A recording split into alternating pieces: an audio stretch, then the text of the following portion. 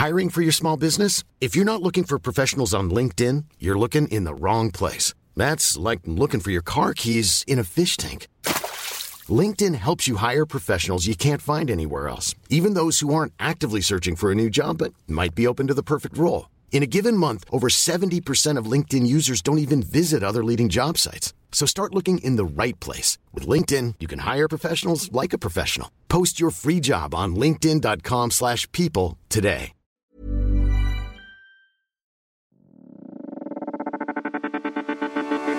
This is a Lip Media podcast. Sit, boo-boo, sit, boo-boo, sit. Good dog. That's some bad hat, Harry. It's a cool show. Get any of that? Not a doctor. Bye, have a beautiful formula.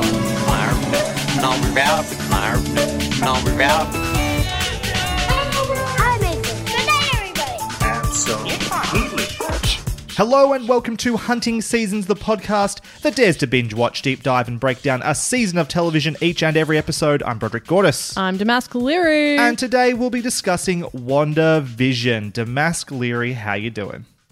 Really well, Brod. I watched the Oprah special with Meghan and Harry last night, so I'm pretty good right now. Tell me all about it. I've seen a lot of reactions. I've not watched it myself. I'm fascinated to hear what the revelations were. You know, Brod, sometimes you experience something that's too much to retell.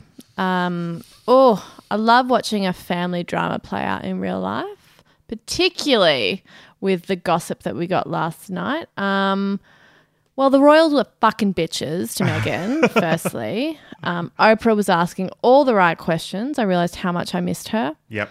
It was, you just got to watch it. It's real good. How long is it? Well, on free-to-air television, gross, it was 2 hours. Okay. But it had at least 5 billion ad breaks. Sure. So I want to say a solid 45 minutes, maybe? Okay. Oh, Yeah, that's all so right. I could watch 45 minutes. maybe like an hour tops. Okay. But there was so many ads, so it's kind of hard to tell. Sure. How does it, as someone who, because we've talked about this a lot when we've been watching The Crown, you know, we were not royal aficionados before that. Does this change your perception of that show at all? Does it fit in with what we think we understand about the Windsors? And It fits in perfectly with like everything they're saying, everything Meghan in particular is saying about, you know, the firm, the institution, how it runs, things she was saying. I was like, like Diana in that scene. Yes, I get it. You know, little things like her not leaving their little cottage they were living in for, I think she might have even been in the palace at that point, but for like 2 months, not being able to leave, no access to her passport. She's trapped in that environment, and they're being told that she's making herself too available to the public and to stay out of the spotlight. She sounds familiar, doesn't it? Yep. So all that stuff, really good. You know, just mental health, being scoffed at, ignored, being like, well, there's not much you can do about that. That is there. So yeah, all the things that we've seen in The Crown, now it's, you know, Oprah's talking about it. All over Can't wait again. for the next few seasons of that show. Well, that's why I'm interested to see now. Do they extend it an extra season? Because there's definitely a season's worth of drama happening here. Or do you think that's where we're up Reboot to it is in going 5 to years with starting from here. Yeah. roll back into it? I can see that happening, or like a follow-up movie or something like that. I'm fascinated by that. What about you, Brod? What's news? I've been on holidays, which has been good. Wonderful. It's been weirdly busy though, all things considered. Bit of traveling around to see people and stuff like that. Sorry we didn't get to The Sopranos when we said we would. We'll get to that next week instead. The Sopranos season 4. I'm halfway through that season. And looking forward to watching still those. haven't started it over here. Whoopsie. Doing real well with that Yep. one. But we'll get to that one very, very soon. I am really excited to talk about WandaVision. In fact, I want to put a warning up here now. This is one of those ones that could stretch out. I could really see this discussion. Either this discussion is like, oh yeah, we're all done and dusted with it quickly because we know what we want to say. I've been thinking about the show a lot. I've watched it twice. Yep. Or it's going to drag on for a long time as we get really into the weeds with it. I hope it drags on because this show, it's week to week. So I've been having small discussions week to week, but haven't been able to discuss the whole picture. I've kind of been saving up some big discussion points for this one. one. All right. Lucky me. Should be interesting. Anyway, let's not dilly-dally any longer. Let's get to our spoiler-free review of WandaVision. Let me clue you in. Season in review. WandaVision is an American sitcom, romance, sci-fi mystery miniseries produced by Marvel Studios as the first Marvel Cinematic Universe TV show for Disney Plus, and due to COVID-related changes to release schedules, the first installment in the MCU's Phase 4. Set sometime after the events of 2019 film Avengers Endgame, Wanda Maximoff and Vision are living an idyllic suburban life in the town of Westview, New Jersey, trying to conceal their true natures. However, something is amiss as they appear to be living inside a 1950s sitcom, and oh yeah, isn't Vision dead? Written by Jack Schaefer, known for co-writing films The Hustle, the upcoming Black Widow movie, and uncredited for Captain Marvel, and directed by Matt Shakman, who also directed episodes of It's Sunny in Philadelphia, Mad Men, Fargo, The Good Wife, Game of Thrones, The Boys, Succession, and The Great, and was an actual child star on 1980s sitcom Just the Ten of Us. The show stars Elizabeth Olsen, Paul Bettany, Catherine Hahn, Teyonah Parris, Randall Park, and Kat Dennings. WandaVision consists of 9 episodes, each ranging from 30 to 50 minutes, including 5 minutes plus of credits each episode, and took us approximately 5 hours to watch. While a second season of WandaVision has not been announced, the stories of these characters may or may not continue to future MCU movies and shows. So, Damask, before we get to our spoiler-free review, are you a fan of the Marvel Comics and or the Marvel Cinematic Universe?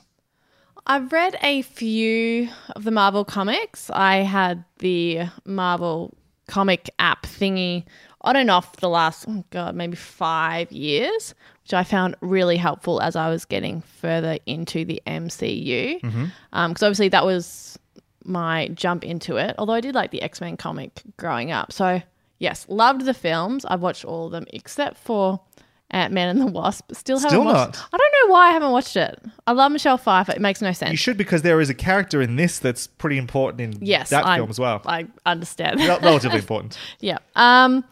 So yeah, I've been in love with the MCU for quite a while now. That then led me to the comics, which I enjoyed. I mostly was reading the Civil War, every kind of branch off from that as much as I could consume. Big fan. It's been some of my favorite going to the film or going to the movie experiences in how many years has it been? 12 13 years, I think now. 13 years. Yeah. What about you, Brad? We've talked about this at length. We were very hotly anticipating this show. We've had spoiler discussions at the end of episodes for TV reviews we've done. We've talked about suffered through the Netflix series, Infinity War and Endgame. We did stuff through the Netflix series. I do want to ask about that as well. But the MCU, the Marvel Cinematic Universe, I'm a massive fan of. Have really found that to be, on average, very good. Yes. And really quite invested in that universe and those characters. Marvel Comics in general, I've definitely sort of dabbled with here and there. I've been a big fan of some of the X-Men stuff. The Runaways I was a big fan of. I did read the Death of Captain America series, which was related to Civil War. Those sorts of things here and there. So I'm relatively sort of in tune with the comics, but definitely more of an MCU fan. I came by it because of the movies, probably more than anything.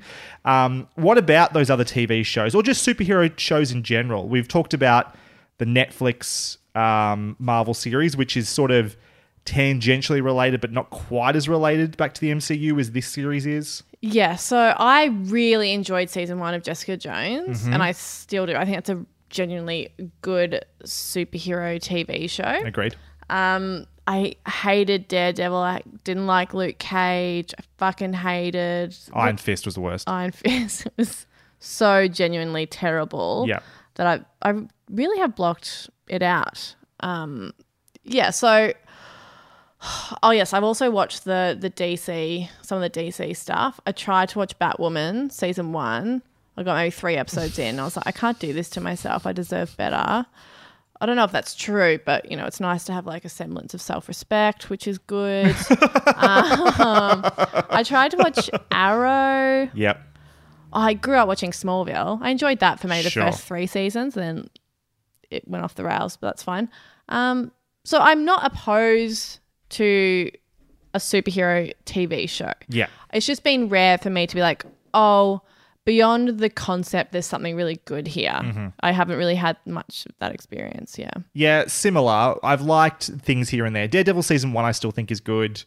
Jessica Jones season 1 definitely. Defenders was trash. Luke Cage, I didn't mind season 1 of that. Iron Fist was awful. So that's the Netflix side of things. Yeah. I think I watched all of, if not most of, the first season of Agents of S.H.I.E.L.D. which took a while. Too. It really hit its stride at the end of that season, and I never came back to it. Mm-hmm. I've heard relatively good things about that series, but I don't think that's the kind of TV I'm interested in these days. I want to get to Agent Carter. That's up there. Tried watching the Runaways TV show. Oh, I watched the first episode and I was like, how dare you? Well, the second episode was even worse. I got 2 episodes and went, yeah, nah, you've lost me. I don't think you understand what the appeal of the Runaways is. Stuff like that here and there. Yeah, Smallville, Lois and Clark back in the day. Oh, yes, when we were very young, which is now rebooted. Has been rebooted now. Is getting a second season, I heard the other day. It's been Can't wait already. Not to watch that. But like, it's been there. I haven't paid that much attention to it. Here and there I've dabbled, I guess. But nothing's really stuck for me so far. With all that in mind, Damask, would you like to give your spoiler-free review of WandaVision? I would like to do that. It's so hard to give a spoiler-free review for this show. It is extremely hard. But I think I've managed it. If I haven't, just stop me and I'll maybe that's something we should say right now, actually. That is worth saying. I don't think you can talk about this show at all without spoiling some of the key concept, which is there in the trailer. If you apply a single brain cell to it, you'll understand some of what's going on here. Yeah. But it is going to be difficult. Yeah, I think you've got to give some stuff away to talk about. So if this is a show that you're hotly anticipating, you don't want any spoilers for, if you've somehow avoided that on the internet as well, just for the general concept, get out now, go watch it. Maybe come back after a few episodes once, because we're probably talking more about that sort of stuff. Yeah, absolutely. And then we'll get to the real deep dive later. But it's going to be very hard to just be completely spoiler-free even in this part of the show. Yep. Go for it. Okay, so WandaVision takes loud, action-packed fight scenes and replaces them with quirky homages of sitcoms to facilitate full character arcs that had me tearing up. The show also offers up a fun little mystery that you get to unpack with your friends every week. It was also inviting enough to those who weren't previously in love with the MCU. So it was nice to kind of have these chats with people that I otherwise hadn't had previously. This was a surprise to me. I was hanging out with you on the weekend, and people that I never expected to be into WandaVision, let alone the MCU at all, were telling me they love the show. Yeah. I was like, oh, cool. This is reaching across boundaries. Yes, I really appreciated that. Yeah. So week to week, it really was a joy to watch. For me, my favourite films in the MCU are usually centred around Captain America. He's a character whose quiet pain is constantly overshadowed by his drive to uphold the greater good. Cap's personal tale of balancing big bads with personal struggles speaks to me. All our MCU heroes tend to have their own troubles, that's for sure. But, you know, Tony Stark and Thor were two guys born into privilege who have to have that ego broken down before they can be rebuilt. Cap was down in the dirt, stood up, fell again and kept getting back up, and that's why I loved him. Wanda too has struggles, somewhat similarly, not in terms of exactly what has happened, but in terms of being born down in that dirt. She has struggle after struggle that she's had to overcome in the films, but she never got her own series of movies to explore her own personal devastation. Finally, we get to meet the real her and what it all equates to, as well as explore a relationship we were told about in the films, but saw very little of. It's a much-needed exploration of a powerful character that has often been sidelined by those that originated the MCU. You know, Wanda was born in deprivation, so we meet her in the films as someone who has felt a great deal of pain. She then becomes a hero herself, but who is she? WandaVision allows us to see this hero in a totally new world, one of American abundance, of unwavering familial love and safety, and it is a fun and insightful experience to watch her and Vision in this world. It's strange and bewildering at first, but soon becomes a captivating tale of growth and perseverance. I can't say more than that, other than I loved it. I loved looking at TV through the prism of Marvel characters. It certainly wasn't wasted on these two fringe characters. In fact, it was perfect for them both. I want more, please. And that's all I can really say. Sure. Yeah. Okay. I don't feel comfortable saying more. Well, similarly, I want you to tell me if you think I'm overstepping the mark here a little bit, because I think you were very, very good at being vague. Okay, good. And I'll try my best, but I do think to some degree I'm going to have to give at least some of the general early premise away here. But we'll see. Yeah.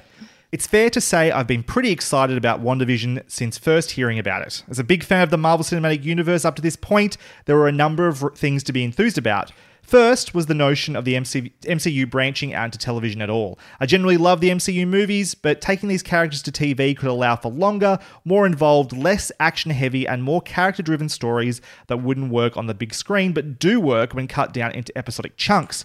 Secondly, while Marvel in general, and even specifically the MCU-related series have already existed, they focused on less important, more marginal characters and stories, and barely had any connection to the larger narrative taking place in the movies.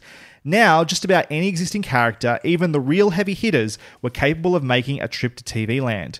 More exciting still was just the general concept of WandaVision being teased. Wanda and Vision, two powerful and important but always overshadowed characters with an apparent but never fully explored romance, featuring in a 9-episode rom-com style trip through the history of American TV sitcoms in the style of The Dick Van Dyke Show and Bewitched. Yes, 1,000 times yes, this is weird, bold, fresh, and a potentially brilliant use of the TV format to hopefully tell a story that stylistically and functionally they couldn't tell in cinemas.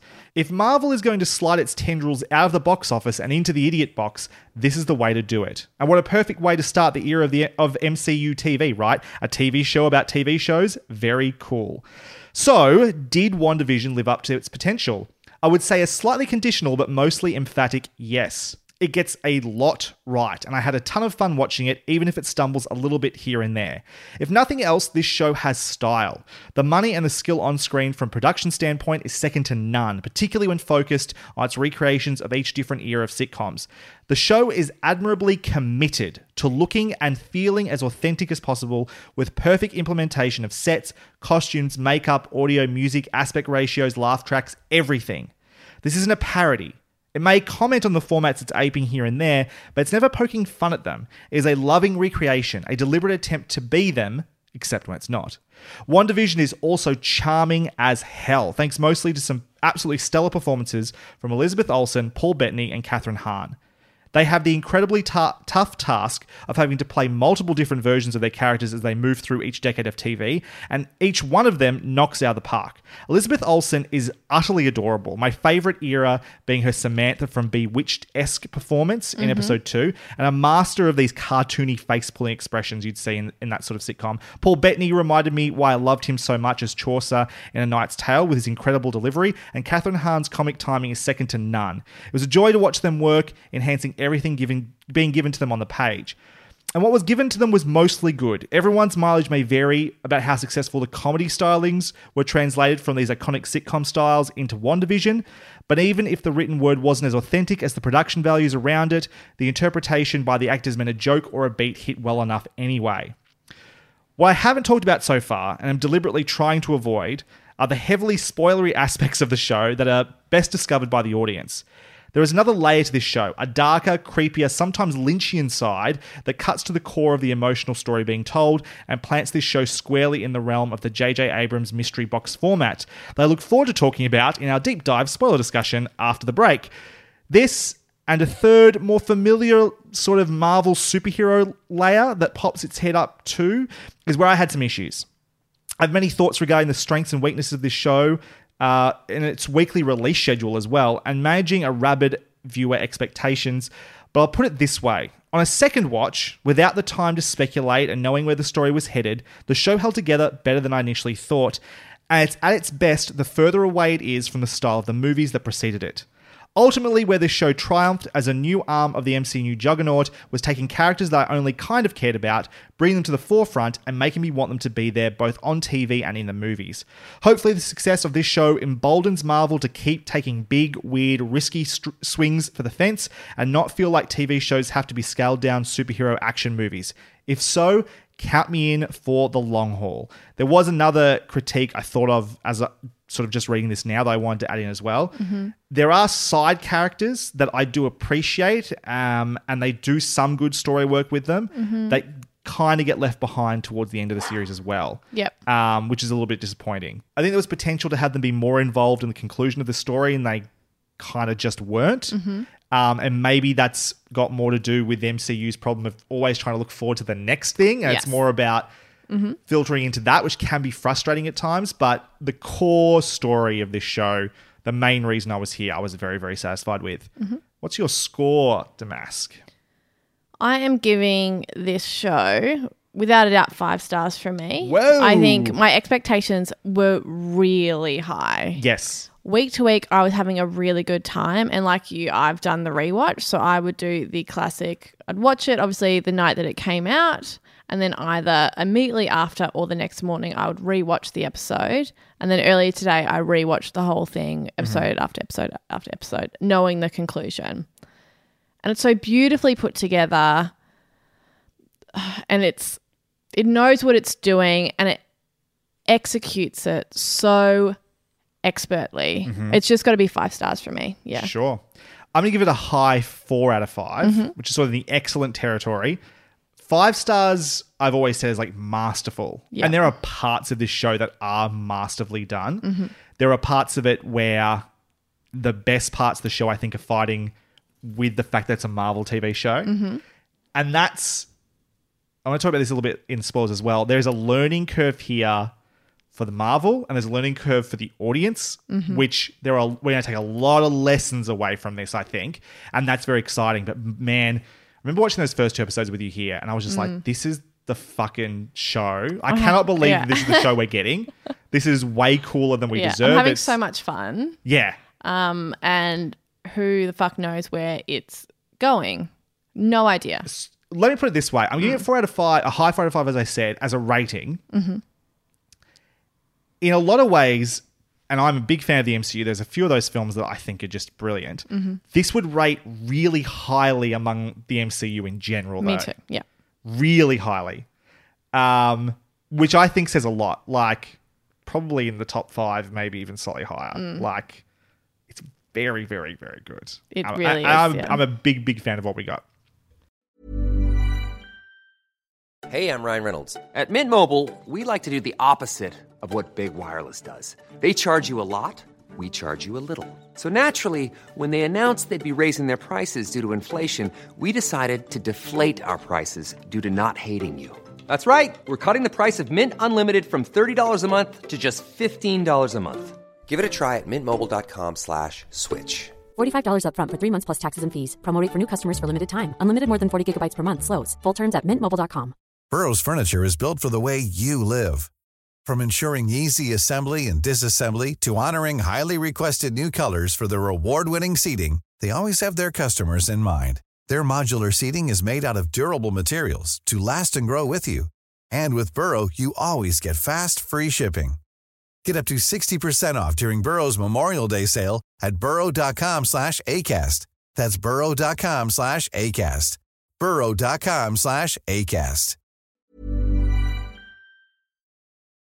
All right, before we dive into spoilers, we'd like to ask everyone who enjoys hunting seasons to please review us on Apple Podcasts. Nothing helps the show to grow more than by throwing 5 stars and maybe a couple of nice words our way. And to sweeten the deal, if we reach 25 written reviews on Apple Podcasts, we will finally review Buffy the Vampire Slayer Season 1. We would also love you to share hunting seasons with friends and family who you think might also enjoy listening. Next week, we'll be back, and we really will this time, with our review of The Sopranos Season 4. If you'd like to contribute to our discussion of The Sopranos, or if you have any thoughts on WandaVision, you can write to us or send us an audio recording that we may include on a future episode to contact@huntingseasonspodcast.com or find us on Twitter @huntingscast. But right now, let's talk spoilers for WandaVision.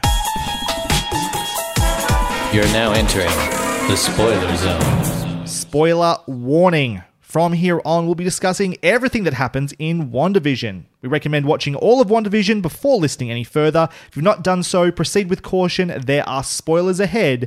You have been warned. Kids, I'm going to tell you an incredible story. Story time with Damask. Welcome to America's favourite sitcom, WandaVision. Vision and Mrs. Vision move into Westview. And today is a very important day. If only they could remember why. Is it their anniversary? Is it a birthday? Nope. Vision and Wanda must host Vision's boss and his wife in order to secure a promotion. Hijinks ensue, but thankfully their plucky neighbour Agnes drops by to help them out. As the two couples sit down for dinner, Mr. Hart begins to choke. Suddenly, Mrs. Hart is begging for it to stop. She is speaking directly to Wanda. Wanda asks Vision to use his superpowers to clear the man's airway. He does. All is well in Westview. Except, what the fuck just happened and who is in control here? Next, we have Wanda heading to a planning committee. Agnes informs her that she must impress Dottie, the neighbourhood queen bee. Wanda is all nerves as she tries to fit in, and thankfully, she makes a new friend in Geraldine. Vision joins the fellas at the neighbourhood watch. He too wants to fit in and chews on some big red gum in order to convince the guys that he loves human food just like them. But when he accidentally swallows it, his wiring goes all squiff. During the talent show, it appears as though Vision has had one too many rum and cokes. Wanda manages to convince the town that Vision's strange behaviour isn't because he is a superpowered cyborg robot man. Everyone claps and the event for the children goes swimmingly. But changes in the air when Wanda realises she's got a cute little baby bump. Cue Technicolor. The bump grows and grows. Wanda gets a stalker in the form of an actual stork, which she has to hide from her new friend Geraldine. The neighbours are a little suspicious though. Who is Geraldine? And why doesn't she have a home in Westview? Wanda gives birth to twins, Tommy and Billy. Geraldine helps pull them out of her. Everyone is all aglow. That is until Geraldine mentions Ultron. She's trying to bond, being all like, "Didn't your bro die because of that James Spader voice monstrosity?" But Wanda is not interested in reminiscing. So she blasts Geraldine out of her house, through the town and onto the other side of the Hex Wall, where SWORD agents rush to collect her and get much needed intel. Oh, and her name isn't Geraldine, it's Monica. So, we're having a flashback. Monica comes back from the snap. She's in hospital and frantically asking where her mum has gone. She's told that her mum died 3 years ago. She is devastated. But it's not long before she is eager to get back to work. An average white guy called Hayward has failed upwards thanks to the snap. So Monica, instead of being the head of SWORD, is now being sent on a missing persons mission in New Jersey. She meets up with Agent Wu, who tells her that not only is their witness missing, but a whole town seems to no longer exist, despite it being right in front of their eyes. Monica's curiosity gets the best of her, and she pushes past the invisible border and is sucked into the TV world that Wanda has created. SWORD are at a loss as to what the cause of the phenomena is, so they call in the big guns, all of which are totally useless except for Darcy from the Thor films. Within 5 minutes, she does what countless others can't. Blah blah, radioactive waves and quantum leaps. She discovers WandaVision and plugs it into a TV. They all start watching, but scratching their heads as to why this thing exists to begin with. Back in WandaVision land, we are in the 80s. The twins quickly grow and discover a stray dog to welcome into the family. Agnes once again pops by at just the right time to offer a doghouse. Vision is growing increasingly suspicious about the world around him. The boys grow a little bigger in order to keep their dog Sparky, but alas, the poor pooch goes missing and is discovered dead in Agnes's bushes. Billy and Tommy beg Wanda to bring him back to life. Agnes is very curious that she has that ability, but no, Wanda says the boys have to deal with the pain of loss. Bit rich, Mum, jeez. Hayward sends in a drone and tries to shoot Wanda. She then runs out to the real world, punches Hayward in the dick and tells him that he's powerless to stop her. You'd think he'd get the message, but of course he doesn't. While at work, Vision gets an email from the outside world. Monica, Darcy and Wu realise they might be able to reach him via electronic mail. They send a message detailing that Wanda is behind the weird world he now inhabits. He then uses his powers to free the mind of one of his co-workers, who screams at him that he is trapped in a waking nightmare. Vision comes home and wants to chat to Wanda about it. She's not really into discussing the complicated reality, so they fight. That is until the doorbell rings, and surprise, it's her bro, Pietro. Except now he has a new face, courtesy of Evan Peters. Oh well, it's time for a Halloween special. Wanda, Pietro and the twins go trick-or-treating while Vision is on neighbourhood watch. Well, not really. He's off exploring the rest of the town where he discovers that the further he goes out, the more people seem to be stuck in a loop, like they're paused until Wanda has something for them to do. Wanda and Pietro discuss how full-on and impressive it is that Wanda was able to manipulate this whole thing into existence. And, you know, they kind of chat about the moral implications of changing the lives of a whole town. Vision finds Agnes in a car near the border of the Hex. He frees her mind. She tells him that he is an Avenger and that he is meant to be dead. Of course, he has no memory of this. Vision then tries to walk through the border. As he does, his body begins to break apart. He manages to see Hayward and co. Vision tells them that they need to help the people inside the town. Of course, while this is all happening, young Billy hears his dad screaming, goes to his mum, asks for help, and in order to save Vision, Wanda expands the border of the town and sucks into it the sword camp. Hayward and our friends manage to outrun it, except for Darcy. Next episode, we are in the 2000s. Wanda has fallen into a depression. Meanwhile, Darcy and Vision are driving back from the border to talk to Wanda. She puts up every possible impediment to stall them. Wanda isn't functioning too well right now, so Agnes offers to take the twins with her in order for Mum to have some me time. Monica and Wu meet up with someone that has built a super tank in order to penetrate the border. It doesn't work, so Monica, being Monica, just decides to smash through it with pure will. Now she has glowing eyes and some kind of superpower. She goes to visit Wanda and have a chat about feelings. Once again, Wanda is a big no to that. They get into a bit of a fight. Agnes sees this and tells Monica to fuck off. While at Agnes's place, Wanda notices some home improvements. Very witchy chic, if you will. Lots of vines and runes. Agnes swoops down and introduces herself as a lady named Agatha Harkness. Ooh! Then she binds Wanda up and they go on a journey through Wanda's memories. Trauma, trauma, trauma. They relive Wanda's parents dying, Wanda being experimented on, Pietro dying, and also, after the return of everyone that vanished in the snap, Wanda goes to Sword to get Vision's body back. Hayward tries to goad her into powering up his body again. She's not having it though. She wants her hubby back, but his soul is long gone. So she travels to Westview, where Vision planned to make a life with her. She is very, very sad, screams a bunch, and creates the WandaVision world. Whew! What a flashback. Back to the present, where Agatha says she'll kill the twins unless Wanda hands over her powers. She wants to suck them all right up. Wanda is like, nah. They battle it out. Meanwhile, Hayward is ready to start up his new toy, aka White Vision. He's managed to power it with the energy of an object Wanda came into contact with. So White Vision heads to town to kill Wanda, but before he gets the chance, Lovable Vision stops him. And finally, we get to see Paul Bettany work with an actor he has long respected and always wanted to work with. Yes, he plays with himself. You cheeky bugger, Paul Bettany. The two boys talk philosophy in a library, while our two witches shoot blasts of light at each other. Lovable Vision convinces White Vision that he can't kill the real Vision because a ship is a ship unless it isn't a ship, but also it is a ship. You know, look, I think we all get it, obviously, you know, ships and such. Anyway, Hayward and his troops come to join the fight, but Tommy and Billy fight them all with the help of Monica and Darcy. Agatha has Wanda up against the ropes and drains her of her power.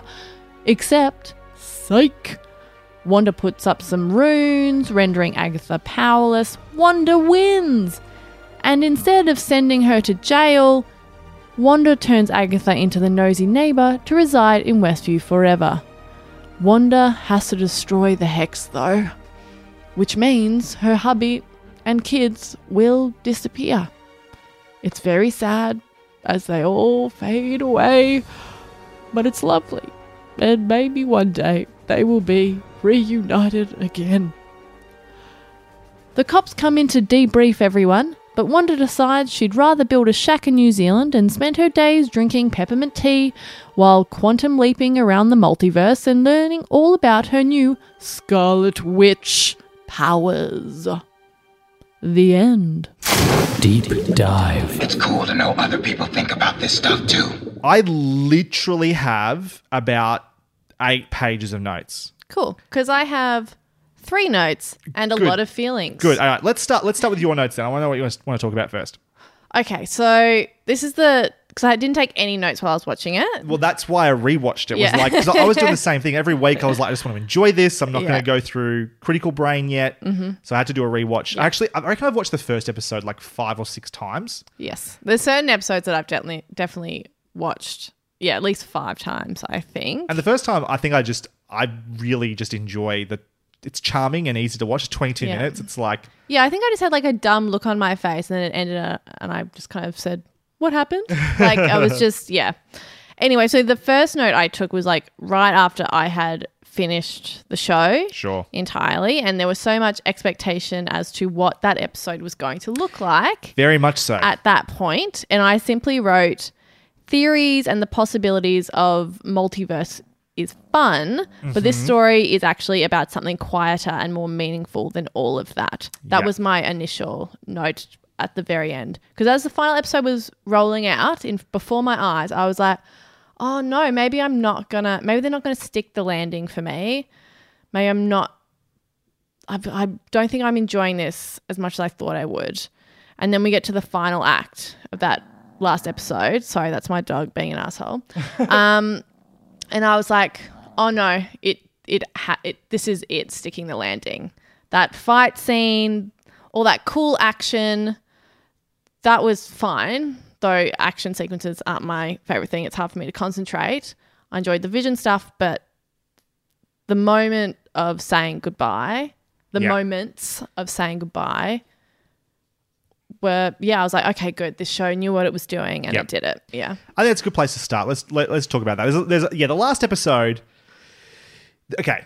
The action stuff, and you've always struggled with that anyway, even in Marvel movies, the action stuff, like, it just doesn't interest you that much. Unless it's a really emotional action sequence. I'm thinking, when we've got Tony Stark or Iron Man fighting Captain America and Winter Soldier, like those really kind of high emotionally motivated stuff. Yeah, that stuff can work for me fine. Sure. But, then the bigger scenes I can often get lost. Yeah. Or if it's just a big bad that I'm not super into, then I'm like, whatever. We know who's going to win kind of stuff, but yeah. And it's when I talk about like the third level of this, the MCU action superhero stuff that crept into the show right at the end. Yes. It's really the only place it happens. It's like 20 to 30 minutes of it, but it takes up a large chunk of the finale where there felt like there was a million threads to deal with, and we had all this action that doesn't look as good as it does in the movies. And I don't expect it to, but when it's there and it's going to be compared to it, it's like it's hard to avoid that comparison to some degree. But I was just like, oh no, this is not what I want out of this finale at all. And that was very disappointing at first. There was the expectation based on fan theories and stuff, and we'll talk about that in a second as well. And so things were sort of not happening and quickly unraveling those theories, and you're like, oh, that's a shame. I was starting to worry about the time. However, I had also, ever since one of the biggest reveals on the show, which was Pietro, right? The Pietro showing up at the doorstep, but it's not Aaron Taylor-Johnson, it's Evan Peters. Yeah. And that blew my mind and everyone's mind, because there is this what it means for the potential of the MCU is huge, right? Yes. We had many discussions about this, yes. Many. But I had also, it crossed my mind, I made note of it to think about this and be prepared for it. What if this is a meta joke, essentially? It's playing with us and it's not what we think it is. Yep. Because it's baited to us to think this way. And it might not be what we want it to be. Yes. Just because it's there, they haven't promised us anything. They haven't told us what this is yet. It's a mystery for a reason. What if it's just a bait and switch? And it was. And people got really annoyed about that. But I was kind of like, okay, that's a shame that's not what it was. But I was prepared for the idea that maybe I was going to be disappointed by that part. But emotionally, they got to where they need to go for the most part, I think. They also abandoned the Monica stuff, though. Like, she really has nothing to do in the finale at all. Darcy has nothing to do in the finale at all. No, it's just like, those two will become like an extra gun to shoot off during a big battle.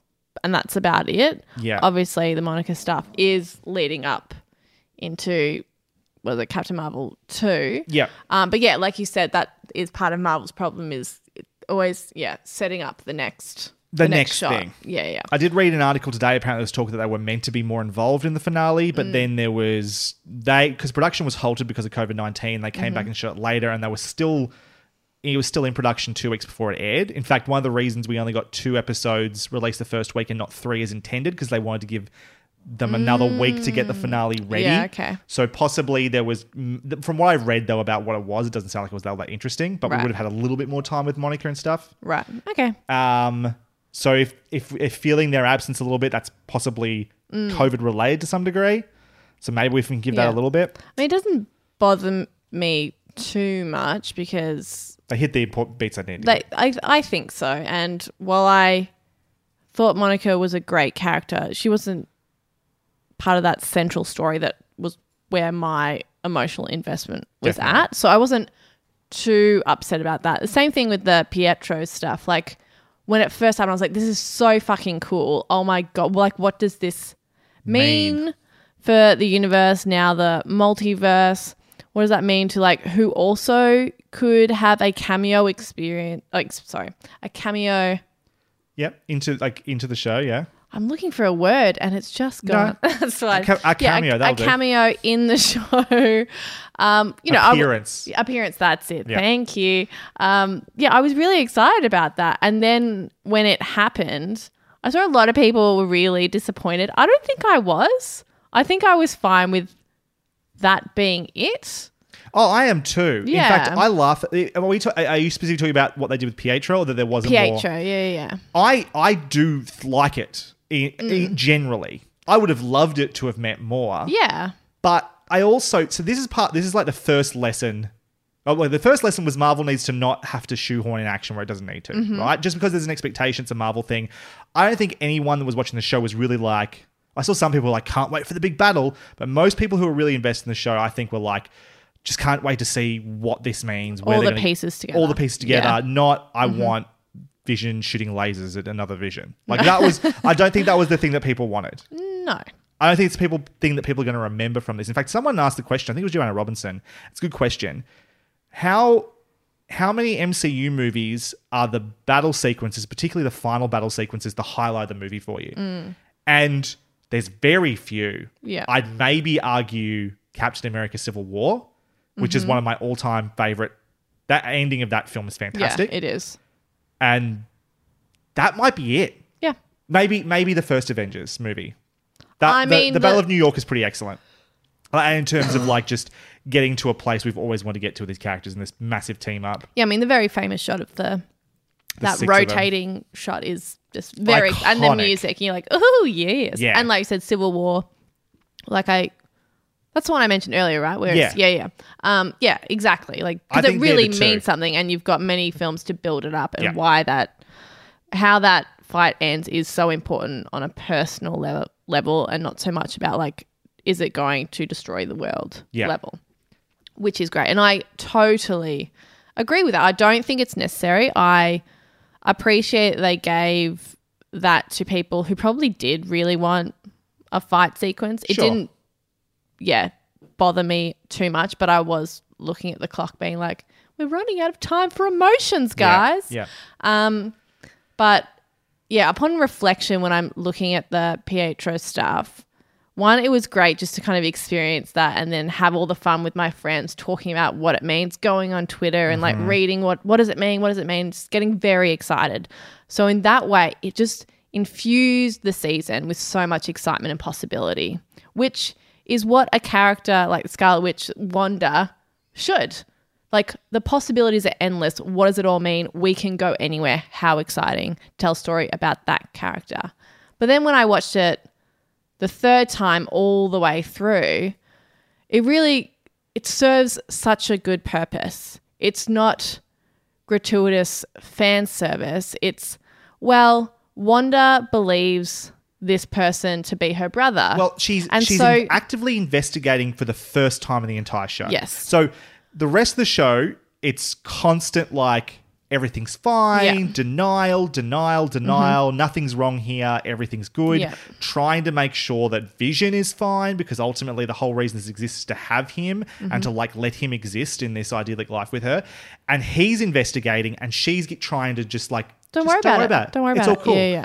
It's not until Pietro shows up that she's like, do you remember that kid that used to pick on you? So she's never cared about the overall mystery until that. It ignites a curiosity, absolutely, which is really exciting. Because now she's kind of trying to figure things out. We also have Pietro asking questions on behalf of Agatha, as well as the audience being like, can I have more information? But it also serves a purpose of like, now that her curiosity is sparked that this guy is not right about him, but because we recognize him as audience members as that character, although from a different universe, we can understand why her in this delusion would trust him to kind of have a conversation with him. It does work on a lot of levels that I think work, and I think it's really smart to do it that way. It is basically, I was listening to another podcast. I've listened to a lot of people talk about this. Have you? Yeah. And some of it's really insightful and some of it's not. But it does kind of work as like to do to us what Agatha is doing to Wanda at the same time. Absolutely. Is that we're inherently suspicious, but also want it to be true. Yes. Because it would be a good thing if this was true, essentially. And it works on that level. But the lesson I think Marvel need to have learnt after this is that audiences are always going to read into the audiences always want more, right? Every time you give us a little bit, and even your cute little just winks and nods to ideas spin out into theories and things. So my first real question I wanted to ask you was the weekly release schedule a good thing or a bad thing for this show? Because you've talked about, to some degree, the good thing about it, which was it was an experience to be a part of. Yes. Where every week we got to come together and watch this show and talk about theories and what does this mean, what does that mean, and blah, blah, blah, what's it all going to amount to. But the other side of it is that everyone was talking about it every week and building up and spinning theories, and Marvel doesn't have control of the show once it's in the can, right? They're not listening to theories and go, oh, that's a good idea, we should put that in there. That thing was done. So as we develop theories and ideas and expectations as an audience, they can't do anything except watch it happen. Yeah. And that's tough. Whereas if it was released all at once as a binge thing, we wouldn't have this collective experience, which is not as good for marketing and generally not as exciting as an experience overall, but you don't have the expectations build up then come crashing down. Like the Pietro thing, if 3 episodes later you find out he's Ralph Boner, doesn't mean as much if you didn't get to sit here and go, but what is that? We get Magneto? Wait, is Patrick Stewart going to be in the next episode? Which is what was happening. Like, it depends on your perspective, right? So you say, the expectations around Pietro and like the excitement around that and talking about that. Yeah. If you then find that experience disappointing because you didn't get the specific thing you wanted, then it would be bad. I don't feel that way. I find that excitement is worthwhile in and of itself. True. Like I loved having something else to watch. Like Game of Thrones is long gone and we don't need to discuss that anymore. But never like again. that week to week thing was so exciting and I loved it. And I really missed that kind of community watching experience. And to have that again, I was so thankful for it. I also loved like how popular it was and everyone was getting involved in those conversations. And I was just absorbing information and being like, oh yeah, no, I like that theory, or like theorizing myself and having great discussions with you about it and lots of other friends.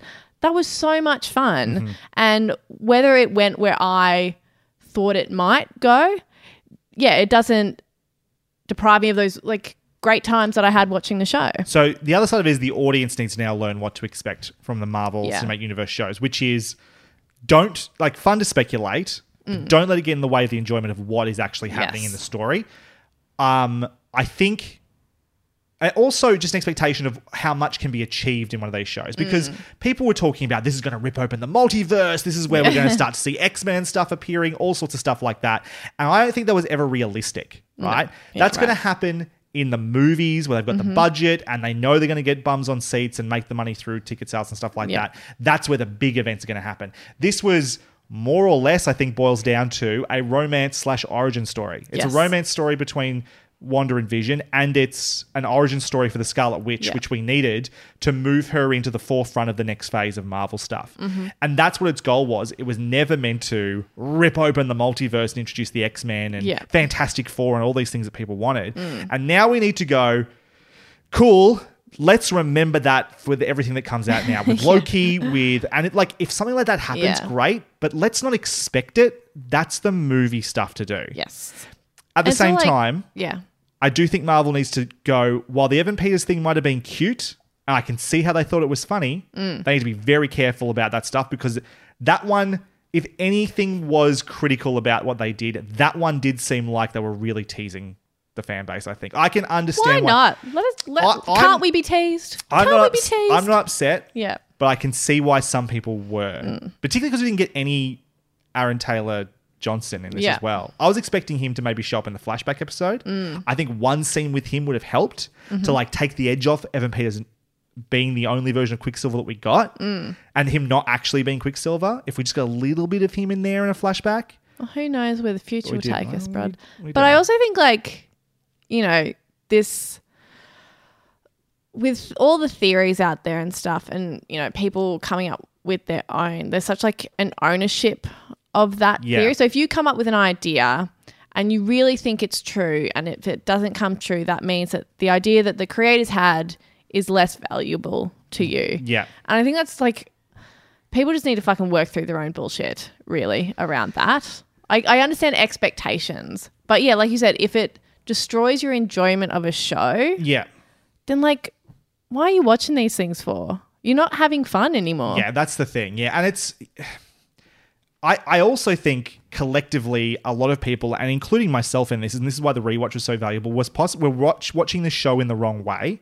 It was always about what's going to happen next rather than what is happening and what's the show trying to tell me, what's the story it's actually telling me. Because if I examined it from that way, I would have seen most of the ending coming. I would have seen most of the reveals coming because the clues are there. It's way... On a rewatch, I realized the show is actually more sophisticated than I initially thought as I was enjoying it from week to week. The Pietro stuff was so exciting when it showed up, and I'm really glad I was there to experience as it did. But if any of us were... no one was paying attention to the fact that his necklace was consistent from one episode to the next when he was Pietro, right? I didn't even know he was wearing a necklace. Right? Yeah. The same way that Agnes was wearing the same brooch, which is what clued people into the fact that she'd be a significant character. And Agatha Harkness, after the first episodes, people picked her as Agatha Harkness. I'm so glad that wasn't spoiled for me. Oh, I really? never saw that name on Twitter anywhere. Wow, that's exciting. And I don't listen to any of the podcasts or any of that stuff. I remember seeing those thoughts that it was going to be that from the trailers. Oh, really? I was going into this show with that expectation. Why would you... cast Catherine Hahn to not be a significant character. Well, I figured she would be. Sure. But in terms of that specific character, I never saw the name. I had nothing to Google. I for a long time, suspected her as being some kind of puppet master or the big bad at the end. Sure. I think most people had that, particularly because it is Catherine Hahn, and she...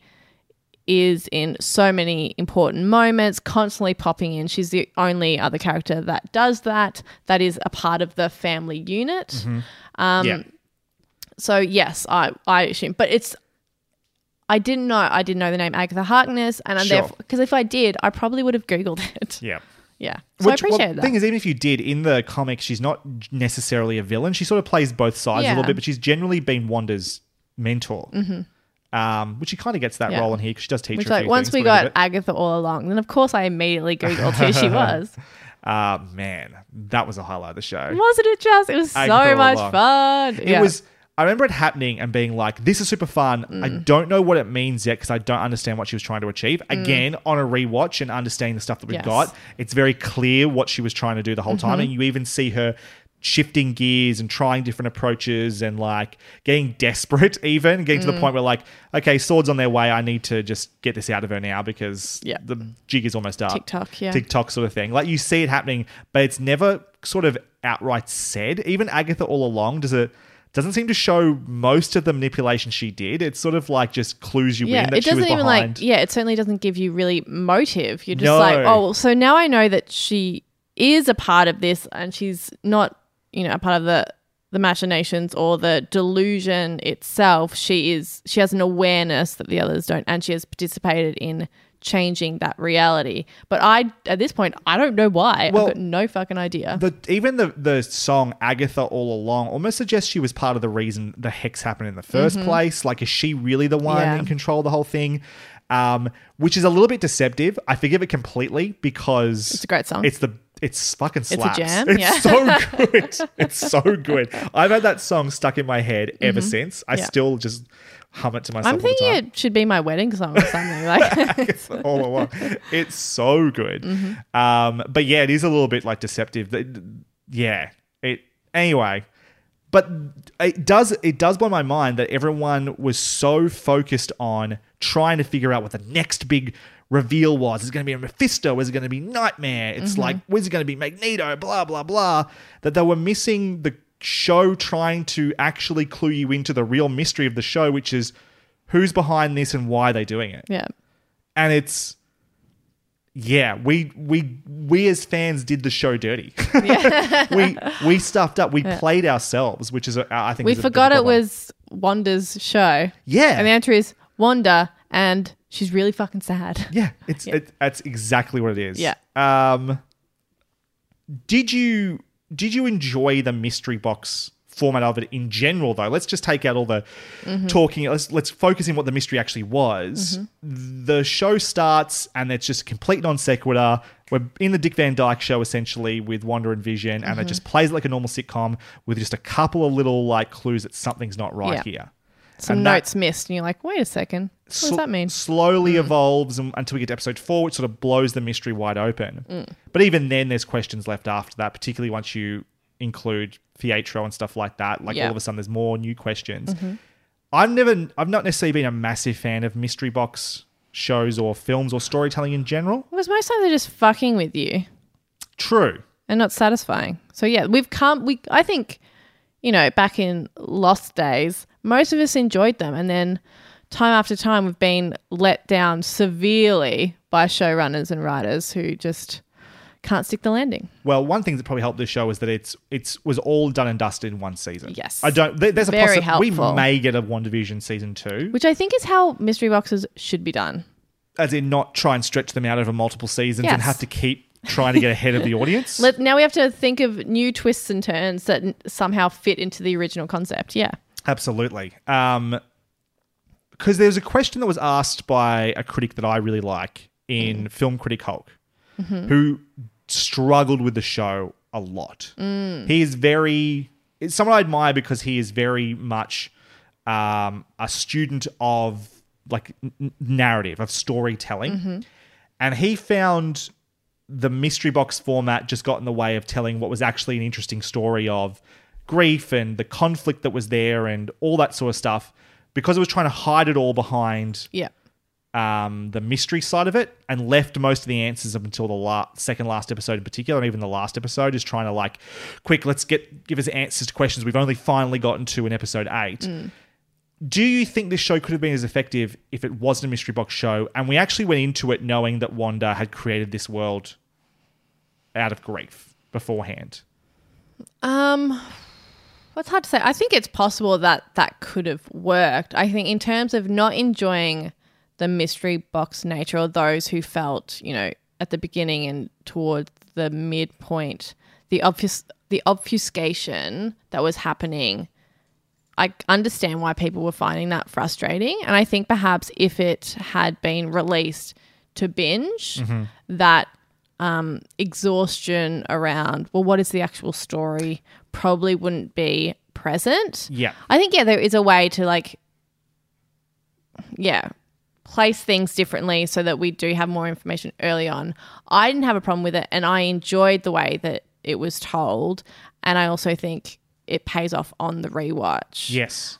Which I enjoy. Which is that good though, that it pays off? That's like, okay, now I've got all the information, now I watch it closely. Well, it was paying off for me as it was being released week to week. I didn't have that problem of, I can't see the story, because I was like, well, that's the point, is that I can't see the story. Sure.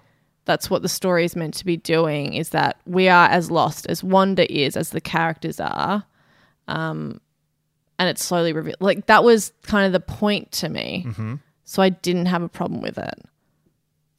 Well, I guess the reason it works is because I was charmed enough by the sitcom stuff as it was. And there were criticisms as well that it wasn't funny enough to be a sitcom. Like, the actors were doing their job, but the writing was not. It wasn't really telling jokes. It was sort of just like it was vaguely like a sitcom at times, even when it wasn't really doing the work to do good jokes and like hit those comedic beats necessarily. If you were really writing a sitcom, you wouldn't write it the way they wrote it. But I was just really enjoying the production for what it was, just on a surface level. I was joyful as I was watching I was having a good time enjoying Wanda and Vision, just going through these little basic sitcom adventures, knowing there was a mystery underneath that was going to be unraveled. That was enough for me. But I can see why, if you're somebody who's here to like have an emotional story and be invested from the get-go in the story, you're not going to enjoy that side of things. Which is a shame, because I think as much as I value that stuff, sometimes you need to go, well, what is the show doing and why is it doing it? Sometimes the mystery is just the fun of it. Sometimes just accept it for what it is and don't. Again, it's expectations, right? And I think like, so the first time you watch it, it's one show. The second time you watch it, it's another show. But I liked both versions of that show. Agreed, yeah. So the first time I watched it, it was like this. Well, the first 2 episodes, I understand the criticism more of being like, what is this? Yes. But then like we quite quickly, I think. We had friends who were like, I don't get it. Yeah. After the first 2 episodes. Yeah. I was like, well, now we have more information. We understand that it is a mystery and we are investigating alongside a few of the characters around what is happening. That was fun for me. So as a mystery box, I really enjoyed it. And then on the rewatch, as a journey through Wanda trying to first get rid of or ignore her trauma and then slowly understand it, that was a great show as well. Well, let's talk about it from the mystery box point of view for a second, though.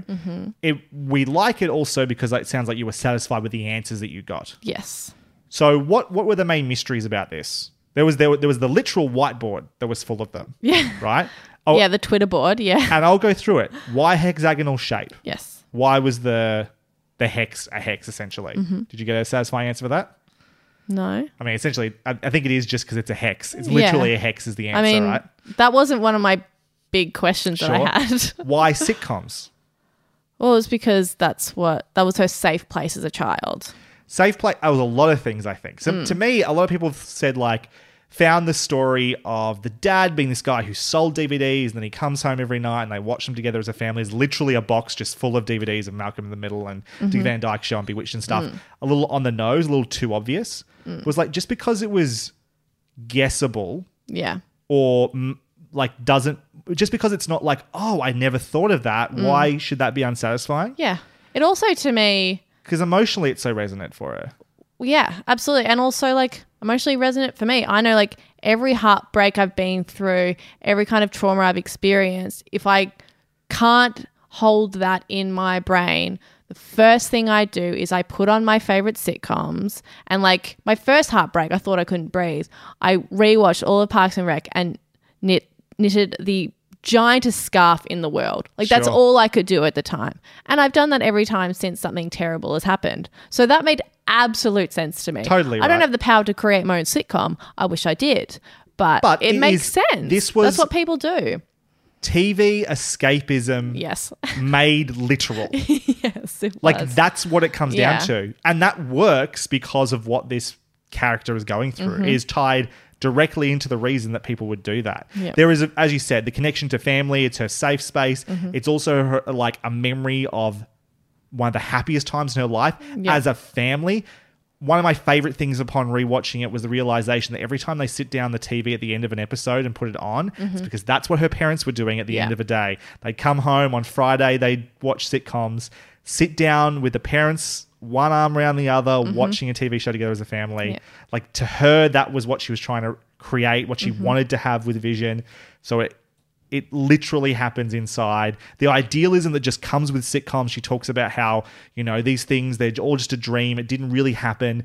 Nothing bad ever really happens in sitcoms. It always returns to the status quo. This isn't a show, I think she says too, because Vision asks, is that funny because of the grievous bodily harm he was under? And she's like, well, he's not really hurt. It's not that sort of show because that's not what sitcoms are like. Yes. And then, of course, the escapism of it. It's super powerful, I think. I think so. And extremely compelling and satisfying answer. Is Vision alive as a question on the board? Well, yes and no. I really loved the Ship of Theseus moment. As I was watching it, I was like, keep up, Damask. Keep up, Damask. Have you heard that metaphor before? No, I'd never heard that before. So that's why I was like, keep up, you fucking idiot, Damask. Yes, and then I've got a question. Yes. So White Vision shoots up into the sky to go, ? Right? To go, who knows where. Okay, thank you. Just wanted clarification on that. There's a couple of things it could be. He says, I am the Vision at the end, suggesting that if his mission was to kill the Vision, he may go kill himself. That's however, my question. But we don't see him die, therefore he doesn't die, is the rule. I think that generally, though they might leave that as an option, it's the idea, and everything else the show has done is to suggest that he will return as the Vision. Yeah. In some form or another, whether he will be the Vision that we remember and know. I mean, he won't remember this. He won't. What happened in WandaVision will not be something that a future Vision will have memory of unless she somehow recreates him again out of the Mind Stone. She sort of reabsorbed him and brings him back out again. He will have you would think the memories up until he had the Mind Stone ripped from his head. But it doesn't sound like he's got an emotional... He doesn't have a soul yet. No. This sort of thing that he's missing. No. And whether he can build a soul somehow will be the question. Great He's got to do some living, I guess, first. Is this an alternate reality? Well, she's reshaping reality. And then finally, why switching time periods? Did we ever get a good answer for that? Well, because that's all the shit she watched as a kid. Sure, but it could just stay. It should just stay in the Dick Van Dyke Show. It could have just stayed because that was her favorite. Because it was her favorite. Because it was the most idyllic. As these sitcoms get further and further along, they become a bit more cynical. Particularly as you get to Malcolm in the Middle and Modern Family eras. Yeah, those are not safe sitcoms anymore. They're not. But if you stay in Bewitched and I Love Lucy and stuff like that, generally that's their beds aren't even together at that point yet. Everything is so sanitized and manicured in particular and safe. So why the time periods? Do you have an answer for that? I do have an answer. Beautiful. I could tell by your face that you had an answer. To grow old in was the whole thing. It all comes down to that. She is trying to live a complete life with Vision in that period. So that whole bit where she's found, or he's got the deed, that he's got the deed for the house, and it's just the love heart that says to grow old in. It's literally what she was trying to do. Right. That's why the family happens so quickly. It's why it all happens like this, because she's trying to have a life with him as quickly as possible, basically. That's really sad. It is really sad. But it was the one thing that people are asking. It's like, but why do they keep switching time periods except for our enjoyment? Yeah. And the answer ultimately is that she was trying to live fast so they could grow old. Why are you doing this to me, Bron? Why you do that to me? Yeah. It's good stuff. It is good stuff. It's satisfying. Let's go back to Wanda. Okay. Oh, well, actually, what else is on your list? You said you had 3 things you wanted to talk about. I think we've only touched on 1. Oh, I was just... My next one, it's just a silly comment. I was like, fridging, but make it smarter, better, more meaningful, and with greater purpose. Explain. Fridging. So... Well, like the death of your partner to then cultivate growth, really. Sure. So, obviously, it's not just... She doesn't go out and is like, my pain, I'm going to go blah, blah, zap some dudes. It's... I'm going to sit in the pain of what fridging ultimately is, of like, I'm going to kill your loved one. And she, while doesn't want to sit in it, sits in it. We actually have a beautiful discussion around grief and what it means to move beyond outside of a toxic masculinity explosion of power, which I liked. Well, the thing about fridging was always that the trope was that was particularly the Christopher Nolan way of doing things, which is a dead wife. Yes. Right? Yes. It's the woman that gets killed, and in the case of fridging, literally was Mr. Nolan, what's going on at home? Yeah. Well, yeah. Well, that wasn't Nolan's fault at that point. That was, I can't remember, I think it was a Marvel property, or maybe, I think it had to do with Ant-Man. I can't remember. Anyway, that was a problem there. And it became a trope because it kept happening, particularly dead women for the sake of motivating men. Whereas usually, as you said, it motivates them for action, which is the opposite of what's happening here. Mm-hmm. This is an exploration of that feeling, not using that feeling to get them to do something to make the bang bang happen. Which I really enjoyed. I was like, well, this is the story I liked. So, in a lot of ways, apart from being a love story and an origin story for Scarlet Witch, it is really examining the idea of grief, and maybe in particular, like female grief. How did you feel about how that was explored in this show? And maybe, I know we said we weren't going to talk about Game of Thrones, but I think an example of like a similarly powerful woman in TV that has had to deal with shit and sort of their reaction to the trauma in their lives compared to like Dany in Game of Thrones, perhaps. Mm-hmm. Like why was Cersei. Or Cersei? Dany is the one that stands out to me though as like powerful, innocent, didn't necessarily, whereas Cersei we met and she was already villainous. She was a cunt, yeah. Yeah. Grew up, I suppose Dany had privilege too, but no, she was on the run in a lot of ways as well. She was told she was entitled to this power, but she was always sort of still low on, she was sold as a sex slave, yeah. Yeah, exactly, right? Yeah. And then building from that, like why was this more successful than maybe Dany's story was, particularly as they reached the height of their powers, they both do in their stories? Well, I think in terms of Dany's stories, her grief is to propel her to accumulate more power so then she can, instead of being dominate others. Sure. That's not what this story is doing. Yeah. It is about understanding the importance of family, which I think Wanda has always done, which is why it hurts so deeply.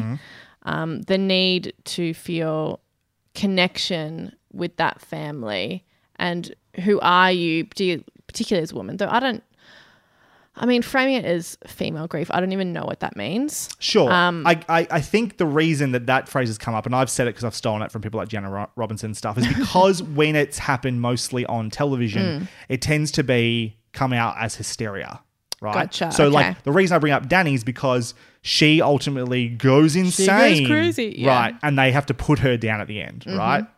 As opposed to really looking at this as like she has had this huge reaction that is harming others. Yeah. But looking at it with some empathy. Well, that's the thing I think, that's a great point by others. This irrational, what is seen or viewed or portrayed as an irrational response to trauma. But when you actually look at it, like I said, through an empathetic lens, it's not irrational at all to experience grief and then act through pain, act in pain, want to inflict pain on others or even to find solitude or to want to be able to control the world around you when you've been told time and shown time and time again that it is uncontrollable. So it is looking through like, well, what would you do? Of course, this is with that magnitude of power to isolate and just want like a warm hug and some time alone. Denial, you might call it. Yep. First stage of grief. I wouldn't call it denial ever. It is a beautiful, empathetically told story. I guess about a woman's grief. And I suppose it is rare for that story to be told. Yes. I didn't look at it through lady stories. But I think it's important. A woman as well, which is interesting. I think it's good to show that without it being, all the women standing in a line going girl power. Definitely. Which I appreciate. Which has actually been a problem that Marvel have had. Yes. My least favorite moment in Endgame is one where they try to manufacture a female empowerment moment that just does not work. Doesn't make any sense. Whereas this, we get 9 Captain episodes. Marvel doesn't need your help, but whatever, go on. Which is where we've got 9 episodes to really explore this with some depth and empathy and let Elizabeth Olsen just chew the thing to bits. And is amazing in this. But also surrounded by Catherine Hahn and the Monica Rambeau character. And like there are, female characters dominate this. Vision is the... not the only, but the most significant male character, and he's definitely second fiddle. Yeah. Which is cool. And it's nice to think that maybe that's starting to happen with Marvel as well. Yeah. As they're starting to Like we've had Captain Marvel. Yeah. We've got this. We've got a Black Widow movie coming out pretty stories soon. are not contrived ones in order to jump on a bandwagon. Exactly. Yeah, which is I actually give it its due.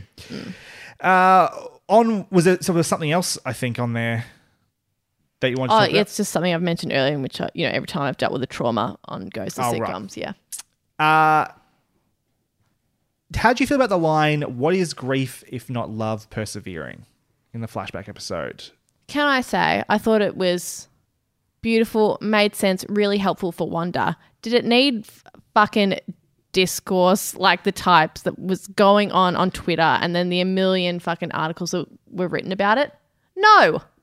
It absolutely fucking did not. Well, I thought it was a good line. Sure. It was beautiful for the moment, made sense for the characters, really poignant. I mean, the need to compare MCU with all of filmmaking is so fucking stupid. I don't even want to talk about it, but go on, bro. That is something I actually do want to talk about, though, is that I think sometimes people can feel like there are certain things that pop culture is not allowed to do, or you poke fun of it when it tries to do things, right? Yeah. Which I find a little bit frustrating, because surely pop culture has as much right to talk about grief or have, think about it and muse on this stuff as any other format. Just because it might not hit you the right way doesn't mean it's not effective for somebody else. And this whole gatekeeping idea that this is just a stupid superhero film, and these are the stories that people give a shit about. If it allows access for somebody to find something in that single line that maybe you think's a little bit cheesy or whatever, go fuck yourself. Why do we have to be so elitist about that sort of stuff? What is also bizarre to me is people going, MCU, Marvel trying to be more than it is. It's just military propaganda, which I don't necessarily disagree with. But if MCU wants to do something that isn't military propaganda, it also gets shit on. Yeah, it's what the fuck do you want? Yeah, I find that I'm seeing a few people that I really respect as well, actually, who keep coming back to Marvel and saying, or some creators or situations in general, and only focusing on its worst traits all the time, never on the positive stuff that's there. And Marvel has a problem with its villains. Marvel's had a problem with female characters at different times, all this sort of stuff. But when it's trying to actually amend that or make positive changes or say something profound in whatever way it can, it shouldn't be invalidated just because it hasn't always been good at it. Marvel has also done a lot to discuss what living in constant warfare does to the fucking psyche for many of its characters. What it means to live this kind of ego-driven, toxic masculinity-based fucking bullshit life. What does that do to someone's mental health? It's doing a lot, and I don't mind people critiquing it. There's plenty to fucking critique, like you said. But it's just feels like a lot of time punching down at something because it's not doing what you want it to do or what you think is cool or smart enough or whatever. You could argue it's punching up because it's the most successful film franchise in the world. But they're choosing the easiest things that, I don't think they're well-rounded arguments. I feel like it's punching down at the audience because they feel the audience is not sophisticated because they enjoy it. It's if you got that wasn't actually there. That was this part later just completely, undid that bit or whatever. It's I understand that. This is ultimately blockbuster entertainment it is undoubtedly that. That doesn't mean that all it is or all it can be. Or as some other people have pointed out, things that we now hold as being empirically beautiful or high art started out as entertainment for the masses. Shakespeare is the best example of that. The music that we now call classical music, the symphonies that we used to listen to, was music for the masses. These things only over time. I'm not saying that Marvel's going to become Shakespeare. No, I think you but it doesn't mean that heard it here first, guys. But it doesn't mean that without value just because it's made to appeal to everybody to some degree or to appeal to a broad audience. That doesn't always go the most challenging route with these things. And I did find that disappointing that was such a visceral reaction to that one line. Yeah, it's just the Beatles started off with, pop rock, if you will. I mean, the Beatles are. And then I'm not not calling them the fucking Beatles, but you know what I mean? But then they had room to develop and become something else. I mean, they're still a pop band. Yes, but the music they did grew and developed. That's a good point. And has like a huge range of things. So you can enjoy, obviously, the original, like the first stuff or the stuff that comes later. You can do whatever the fuck you want, but it's not all like monochromatic, like just one bland fucking thing. There's different stuff there. And WandaVision is doing something different, and I liked it. How much do you think Wanda was genuinely aware of what was happening? What was your reading ultimately? Was she really unaware that she was in control to begin with and that she just figured it out over time? Or was it more of a willful ignorance that she was trying to I think willful ignorance is probably, a great term for it. I think she didn't believe herself to have that power. Mm-hmm. As it was brought to her attention more and more, she kind of was having realizations, but perhaps not allowing them to really sink in. Definitely. And we certainly have early moments. I think it's in the first episode when Mr. Hart is choking and Mrs. Hart is looking at her, asking her to stop it or pleading with her to stop it. And she turns to Vision and tells him. I mean, that's a sign that perhaps she is aware that she can help in that situation. Mm-hmm. The depth of which she knows in what way she's requesting Vision to help is unclear. Mm-hmm. But I think there's arguments on both sides as to whether, like, how aware she is. I think she is subconsciously aware that that doesn't make any sense. No, I think that's what the show is saying ultimately, right? And the thing is when probably the hardest scene to figure this out, right, is what the show wants you to think about how aware Wanda is, which is important when we talk about the ending in a second, mm-hmm. is when she comes, so they bring the second drone in, the one that's of the same era, I think it's the 80s, and so it doesn't change. They shoot the missile at her, mm-hmm. and she comes out and throws them back the drone, right? And it's the first time Wanda has left. She's got her accent back. Mm-hmm. She's like... It's a very cool moment because you're Love that scene. Fuck you, Hayward. It's such a great scene. However, she walks out and tells everyone to piss off. Yeah. So she's very aware of her power at that point. Mm-hmm. She is explicitly aware. She is not. She knows that they took Vision away from her. She doesn't want that to happen again. She clearly remembers that. She hasn't blocked that out. Nope. She knows that she's created it. She knows she's in control. Mm-hmm. Monica says, the reason you let me into your mm-hmm. into the bubble, yep. and more importantly into your home, is because on some level you knew I was there to help you. Yes. So there is that subconscious awareness, mm-hmm. but ultimately she's also consciously aware because she's walked out. Mm-hmm. So the question then becomes, and there's multiple moments where this goes back and forth. I made a long list of like, this was in Wanda's favor, this is against Wanda in terms of how explicit she was. Love a list. I'm not going to go through it, but it literally goes back and forth. Can you send it to me? I certainly could. It's a long list. Wonderful. Because we have like you said, subconsciously she knows Monica is an ally, mm-hmm. but then also the moment where Monica reaches out with some truths, she's not ready to hear it. Yes. So she knows she needs help, but she's not ready to accept it. She doesn't want it. Exactly right. So been there, girlfriend. How responsible is Wanda ultimately? She didn't do this on purpose. Mm-hmm. I think it's like we know that the exact event didn't happen on purpose. Mm-hmm. It seemed to have just expelled out of her in a moment of grief. Mm-hmm. But she still did it. Yes. How responsible is Wanda for the pain and mm-hmm. the trauma she has caused to all these other people around her? I mean, you have to liken it to, because I think it is obviously just in the superhero world, it has larger magnitude of like what's going on. But anyone in like a serious mental health crisis, sure, who perhaps does something that harms other people when they're not totally aware, that doesn't mean then when they become aware, or certainly well after, once they've received the help they need and are fully conscious and in control again, that they shouldn't feel remorse or pay some kind of consequence because of that. That should happen. So I think she is responsible, mm-hmm. absolutely.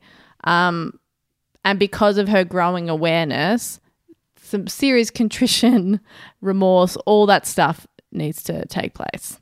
So the line that gets used, I think, to try and justify why we should let Wanda off the hook, at least to some degree, is the difference between you and me is that you did this on purpose. Mm-hmm. And then she's talking to Agatha. Agatha is deliberately, causing pain. Is that enough to justify the difference between her and Agatha, do you think? I think there's a difference between Agatha has malicious intent, whereas I don't think Wanda fully knew the effect she was having on those around her in such a negative way. So there is a difference between them, but they are both doing something wrong. Yeah, I guess the justification I have is that Wanda truly believed I think what the show does is when she gets to Westview is a shithole. Mm-hmm. And everyone she observes in the 10 seconds she's observing them seems to be pretty miserable and struggling. I mean, it didn't seem that bad. They needed a street sweeper. That's as bad as I saw it. Right. Yeah. But visually, this is what the show is trying to tell us. And I think in her mind, and then she keeps saying this to them as well. It's like, no, you're at peace. Yeah. All these things. She's tried to. You've got the jobs you want. Blah, blah, blah. That by making, and she has that conversation with Pietro where she's like, really, did I do a good job? And he's like, and it's really Agatha saying, yeah, that's impressive that you're able to do this. Like, you did about as well as anyone could do.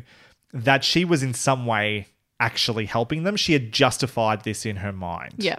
She wasn't she had deliberately. Moralized, her actions, she had rationaled it to some degree. Yeah.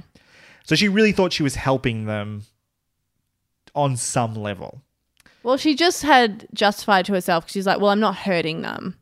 I'm not hurting anyone. I think she actively thought, I think to some degree she figured that she was actually even helping them. She's not helping the kids, so I don't know. The kids just slept. The kids didn't do anything. Not a great childhood. No. Did Wanda face enough consequences for what happened? No, of course not. And there was a line that Monica says to her. She's like, oh, they'll never know what you sacrifice for them. And I was like, I hate that She's line. tortured people for however long it's been. I don't think they give a fuck whether you told them or not. Yes. I mean... That line is like the most problematic point of the ending for me, in that it really feels like they're giving Wanda a bit of a pass. Yeah. You say goodbye to your already dead husband, and yes, you had to give up your kids, but that was your creation. Out of the same event that you've tortured people with. Yeah. That I understood that she was trying to, because she understands grief and blah, blah, blah, all that stuff. But it just felt... didn't resonate with me, that line, that's sure. It also just made me kind of like Monica a bit less. It's like, why are you giving her that free pass? The only way I can kind of justify it is that when Wanda goes like, I don't understand this power, but I will. Monica says like, she has all this concern. It's like, oh, you should be like, the cops show up, and it's like, and then she pisses off, and there's a part of me that's like, I think Monica's a little upset that she just left. Like she was trying to be kind to her, but it didn't mean go. But I'm not going to say no to you because you're also... Because I can't. Yeah. Because I can't. I was like, I hope Monica actually is like not happy with the result of that conversation. Because it does feel like Wanda's sort of just flying away from these people and not facing consequences. She's running away, Which is like, has Wanda grown even by the end of this series? In fact, I would argue she hasn't. She gets her goodbye. That's lovely. But she also has this moment where it sounds like she really believes she's going to see Vision again. Mm-hmm. Like they've decided that he keeps finding a way to come back. He just died 3 times. Why not, come back for a 4th time? That she will get her dead husband back one day. And even the very final image is her hearing her kids, and she might get them back too. It's like, did she sacrifice anything, or did she just push them further down the road? Yeah, that's a worry. Yeah, I think she pushed them further down the road, and she's like, this is not a way for me to do it, but I'm going to find another way. I mean, that to me is possibly the most interesting part of this. But wouldn't you if you were all powerful? Well, true. Which is why I think Scarlet Witch has potential to be one of our most fascinating heroes moving forward. Or villains. Or villains, yeah. It is. I'm very interested. It is kind of the bit that excites me. Yeah. Because also the thing that happens is that she punishes Agatha in exactly the way she's being criticised for treating the situation. Yeah. Agatha says to her, heroes don't torture people, and she's explicitly torturing Agatha. She calls her cruel, punishment. Yeah. Yeah, you're not sorry, you're cruel. Yeah. And that is true. She is being cruel. So it's not necessarily a hero origin story here. No. Which I like. Which is very interesting going forward. Because I do have a lot of empathy for Wanda, but fuck, she's making some bad choices along the way. I don't necessarily like Wanda as a person at the end of this, but I really like her as a character. Yeah, absolutely. How do you feel about Agnes or Agatha as a villain in this season? I really liked Agatha. Ultimately, the final battle, I was like, meh, all right. I wanted a bit more witchy poo-ness than shooting light at each other, but that's okay. But I enjoyed the manipulation. I particularly enjoyed it on the rewatch. Yeah. Showing all of the steps that she had taken, her as considering I wrote it out, and learning more about Wanda. I was like, okay, because the first time I watched it, I was like, well, if Catherine Hahn is the big bad or certainly a part of what is going on, I thought she had more control than she did. But really it was just kind of an information gathering mission for her for a lot of it. She was really just trying to keep throwing a spanner in the works at every opportunity just to see what Wanda would do. Yeah, the test. Yeah, absolutely. Just keep literally, if you look at the first episode, she puts her off track as what the anniversary is going to be, which is going to create a tension because the heart thing was hijinks, right? She gives her the most complicated meals ever to cook. Yes, she does. Yeah. I love that joke at the end with the door knocker. Shows up with the pineapple. Yeah. The next episode, she's throwing red herring. She's trying to say, if things are going wrong, it's not me, it's Dottie on one end. And then the whole bit with the rabbit, I still don't think was like that she was messing up. Unless she put the gum? The gum was somehow her that she'd enchanted Herb to give That's him what the I gum. assumed. Which I have to assume. I think any stage you think, was she a part of it? Yeah. The answer is probably yes. Yeah. A witch did it. The witch was Agatha. If it's the sitcom hijinks, I just assumed it was Agatha kind of doing that. So I thought she was great. I really want to see her in the future. Obviously, I think we will. Yeah. I almost wonder whether they had a couple of different cuts on how this show might end. One of them where after Wanda takes her power back, she's just like a burnt out husk on the ground. She's dead. And one where they're like, we'll keep you in the pocket in case people like you. And when they realize that everyone fucking loved Catherine Hahn that role, they're like, yep, that one. We'll have you back later on. Yep. And she can fulfill her role as being, like in the comics, Agatha the mentor and the teacher. Yeah, that's what I really want. I was really hoping that, they would ride off into the sunset together. Teacher, student, best friends, maybe lovers. Who knows? But that's what I was hoping for, because I think they could have some cool evil adventures together. It might still happen. Yes, that's what I want. I could imagine that. What about Vision in this? He is really the second string of the show. However, he's in a weird position because he doesn't have any memories of previous before this. Wanda has all the agency here. And his whole thing is just like, who the fuck am I and what's going on? Yeah. Would you find that particularly compelling? Not necessarily that aspect. What I did enjoy is getting to know Vision, or at least how Wanda saw Vision, watching the relationship play out. That added an emotional weight. And it makes me excited to see Vision in the future, in whatever capacity is decided, because I've grown fond of him in a way that I certainly wasn't before. Yeah, it's I that is the main thing they did here, as I said in my review. They made me care about Wanda and Vision in ways I haven't before. Yes. Funny thing is, this version of Vision theoretically does not exist anymore after this. But if it's an echo of what he was like, I care about him. Yeah. Even the scene, like getting that scene in the flashback episode of him and Wanda back at the Avengers compound, really starting to understand why they connected the way they did. Yes. Both being sort of loners who didn't have other people, it makes sense they would connect to each other. His naivete versus her, she's seen way too much of the dark side of the world.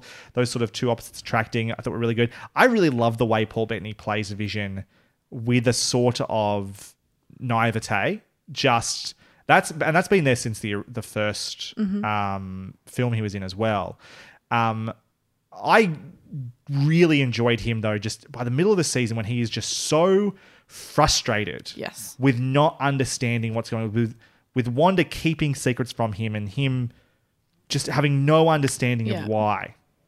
And I love trying to play along with that, like, kind of underlying resentment you can see build up of like being lied to or being dismissed. There were moments of that. I was like, oh, that's good stuff. That fight in episode 5 where he was just like, don't, the credits are rolling and stuff like that. It's just like, just tell me what's going on. And so that last line where she turns the light on, he turns it back on. And he's like, I heard it was bad luck to say goodbye in the dark or whatever. It's like, no, you didn't. And he's like, perhaps I just wanted to see you clearly, and there you are. I thought it was such a beautiful way of explaining like how he's found some peace in this moment now that he finally understands who he is, who she is, why he exists the way he does, and what's going on. Do you know what this whole show reminds me of in retrospect? It's Dawson's Creek, me too, Noah. No, I was going to say it's sort of like a really long version of a couple of Doctor Who episodes mixed together. This is to give away Doctor Who spoilers for a second. Do you know the episode where he's John Smith? He's pretending to be this teacher, and he's taken on a different persona. Yeah. It's like that in that he's like hidden away in this idyllic life that he has to give up at the end to go back to being the Doctor. But also it's got a little bit of shades of Silence in the Library, which is the one where Donna is in that fake reality, and she gets very attached to her kids in that who aren't fucking real. And she has this like heartbreaking life she has to give up at the end. It's those but told, in an even grander form, I think. Monica, what about her? I think she was so important to this story. I didn't expect myself to like her as much as I did. I thought, I'm invested in Wanda and Vision. I'm really enjoying being in the show. If you take me out, I won't like you. But I did. You could see, I think it helps obviously because we know that character obviously as a little child. Baby girl. So we have that connection, that context for her, which is really helpful. And also we have the flashback of when she first reappears as well, which creates an emotional connection as well, which is really important. To episode 4. Very exciting. I was like, oh, fuck, mayhem. And just in terms confusion. Of like the way we want this show to connect back to the movies, I love the fact that it doesn't feel like we're done talking about the effects of the snap. Yes. Which I'm really glad because we shouldn't, this should be an ongoing problem because it informs a lot of Hayward as well, which I'll talk about in a second. So that extra bit of context to who this character was, if it was just a random sword agent, I think it would have been a real struggle for me to care that much about this agent who feels like she's got a connection to Wanda through grief. Knowing Monica, knowing her mum, knowing that she has an affinity for superpowered people and feels like she has a deeper understanding of them was so helpful in connecting a lot of the parts of the story.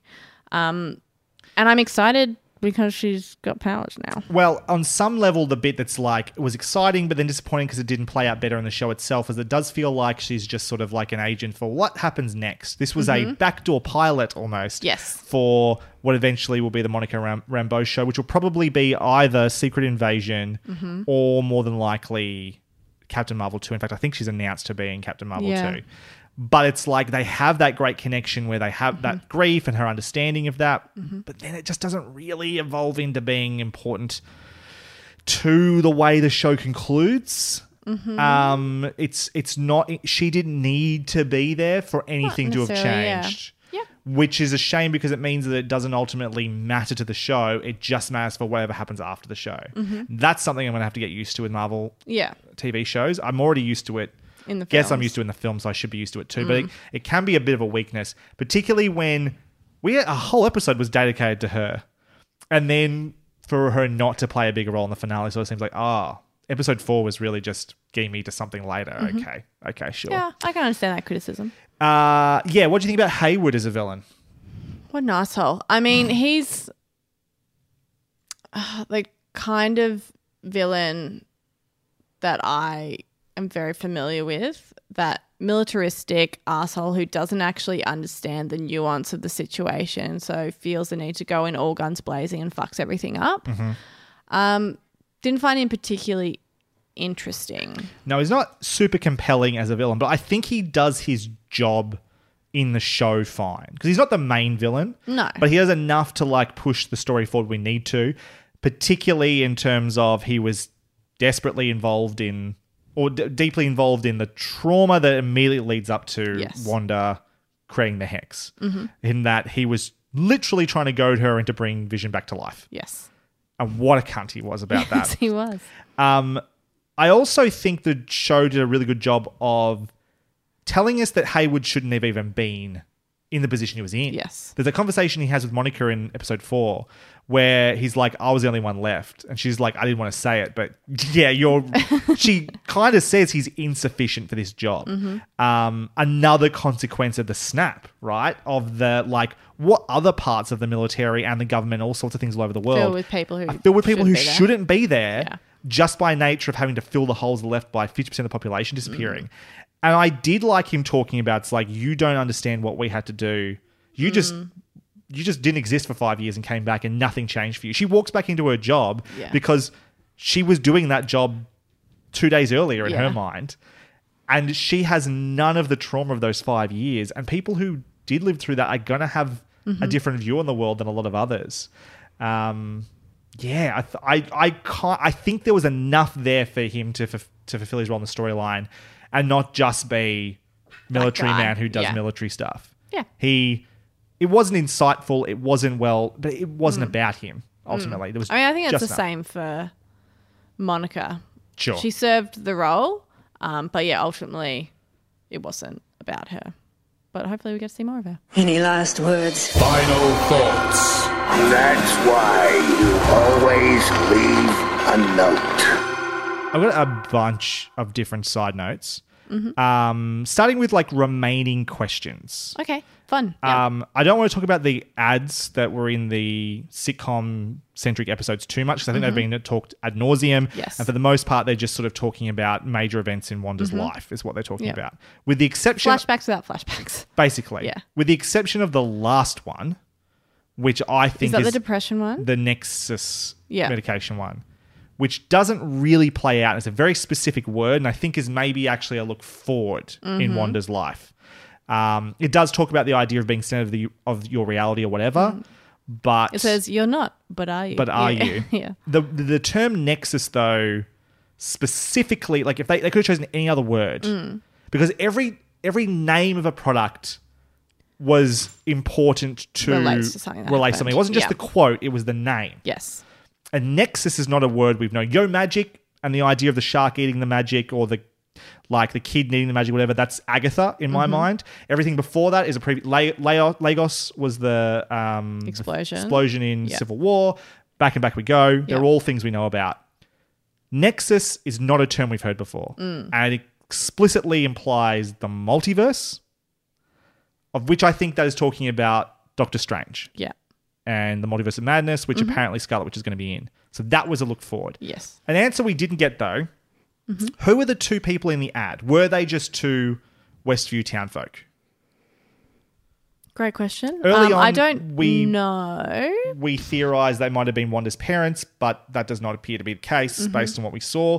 We didn't see these people in like the town square at the end of the show. They didn't have to be there, obviously, but that would have given us a definitive answer. We just didn't really ever find out who they were. I mean, I hope there's something cool. I hope they're not just a Westview thing because I feel like we would have seen them in the townsfolk at the end. The thing is, everybody ultimately was a Westview thing with the exception of Agatha. Even Pietro was a Westview person. Yes. So it stands to reason they were too and we just never saw them. They might have been filmed at a different time. Never saw a shark in Westview, did you? So, checkmate, what buddy. Happened to the beekeeper shield agent who came through in episode 2? Is he dead? Did she kill him? I assumed that she zoomed him out, but I don't know. Well, we never when saw... she says no or whatever. Sure, but like we saw what happened to Monica. We did not see anything like that. We had no indication that happened in the... All right, then Brody's dead. He might be dead. Who is the person that Jimmy Woo was trying to get in contact with his witness protection agent inside, and does it matter at all? The whole reason they're investigating I hope Westview, it's Boner. I wonder if it's Boner as well. Because there's a few reasons for that. A, it's implied that he's an actor, but it doesn't necessarily need to be an actor. He might have something to do with like his witness protection identity or something like that. That's why they had that image that they did, the headshot. Do they do that for witness protection? Like I'm just wondering whether it's like there might be some sort of document that was left behind by somebody else to like identify this guy or whatever. But also him living in that house by himself seems like it's a weird age, wrong sort of person. He's got his man cave, but he doesn't actually have like other. Although the man cave thing was part of the false reality at the time. Yeah, maybe it still seems weird that this single guy, because he doesn't have anybody else living there that we're aware of, is living in a big house like that in the suburbs by himself. Especially if he's an actor. Why would you live in Westview? So what you're saying is he is in witness protection from another universe, and he is Quicksilver. Is that what I'm hearing? That's what I'm hearing, bro. And if they don't do that, I'm going to complain on Twitter. They never really explained how Vision can temporarily stop Wanda's mind control on people. My guess is that it's just because he's part Mind Stone. He's a part of the Mind Stone from Wanda, and that's why he is essentially her power. That was my assumption, yeah. But I didn't think more in it. Agnes may just have allowed him to do it as well, because when she is taking people out of Wanda's control in the last episode, it looks exactly the same. It's that same sort of yellowy glow that comes over them. Right. Thanks for choosing me to be your mum. What did you feel about that specific line as she's sort of saying goodbye to the boys? She leaves them in the room to disappear into nothingness as the wave comes in. It's very sad. Don't actually want to think about it, but I would assume, because of readings that I've done, not because I'm super cool, that she feels like she has sought them out from somewhere else, and that a decision was made for that to happen, and it's also outside of herself. And then obviously we hear them calling at the end. So I think they are not simply random matter that she has manipulated like the rest, that there is a consciousness that she has brought forward. Yeah, now that's an interesting thought as well, is that we know she can create people because she created Vision, was the only person she actually created though. Yeah. So therefore, where'd the boys come from? They're not a memory of anybody. We don't think they've got Mind Stone in here, but they've got her powers, so maybe it's something like what Vision created. But there is the possibility that, she has just like plucked them from an alternate reality somehow to create them. I don't mind that theory. And that would explain why we hear their voices at the end. Otherwise, like, maybe there's something about once you create people that you can't really destroy them. They just sort of get repurposed somewhere else in the multiverse. I don't know. I'm looking forward to the explanation of that, but that is interesting.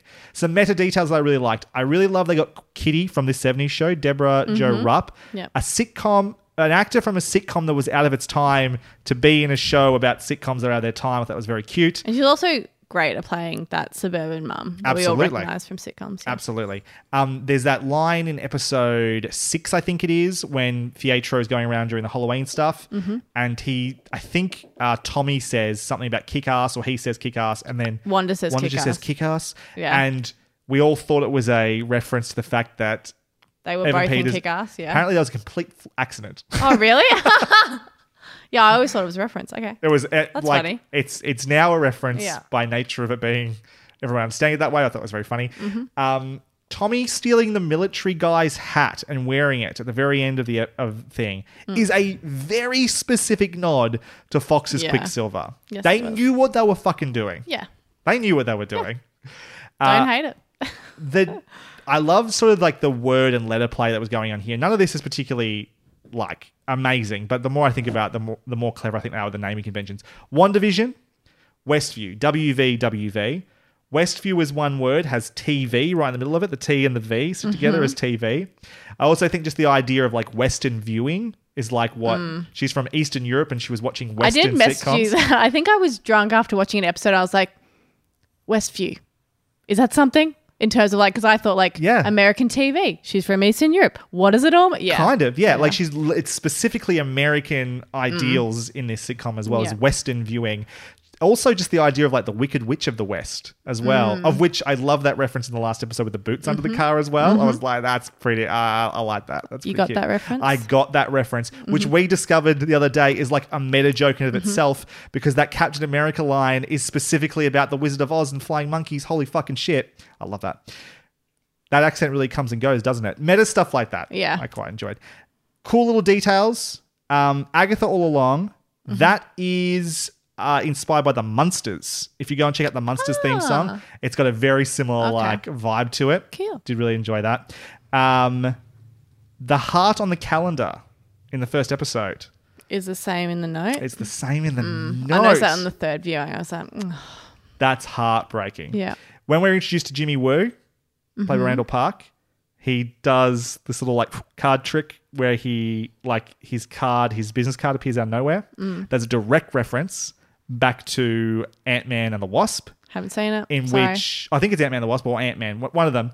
And he asks Paul Rudd's character how to do that, and you see him practicing that trick in the movie. And now he's finally got it right by the time we get to WandaVision, which is cool. That's nice. But it's also growth. like how growth. I love that too. How it plays into him, like he gets out of the handcuffs because he's obviously interested in like magic and sleight of hand stuff. Flourish.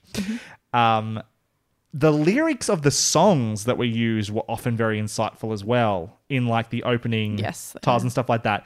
When Make It Up Because We Got Love is one of the lines in the episode 5 one, which I love because the whole world is being made up because they got love. That was my favourite opening. That one. I was going to ask you that question. What was your favourite and least favourite opening? My favourite opening is also episode 5, the Family Ties one. Yeah. Especially the Baby Vision stuff. That's fucking hilarious. Every time I watch it, I laugh out loud. It's so absurd.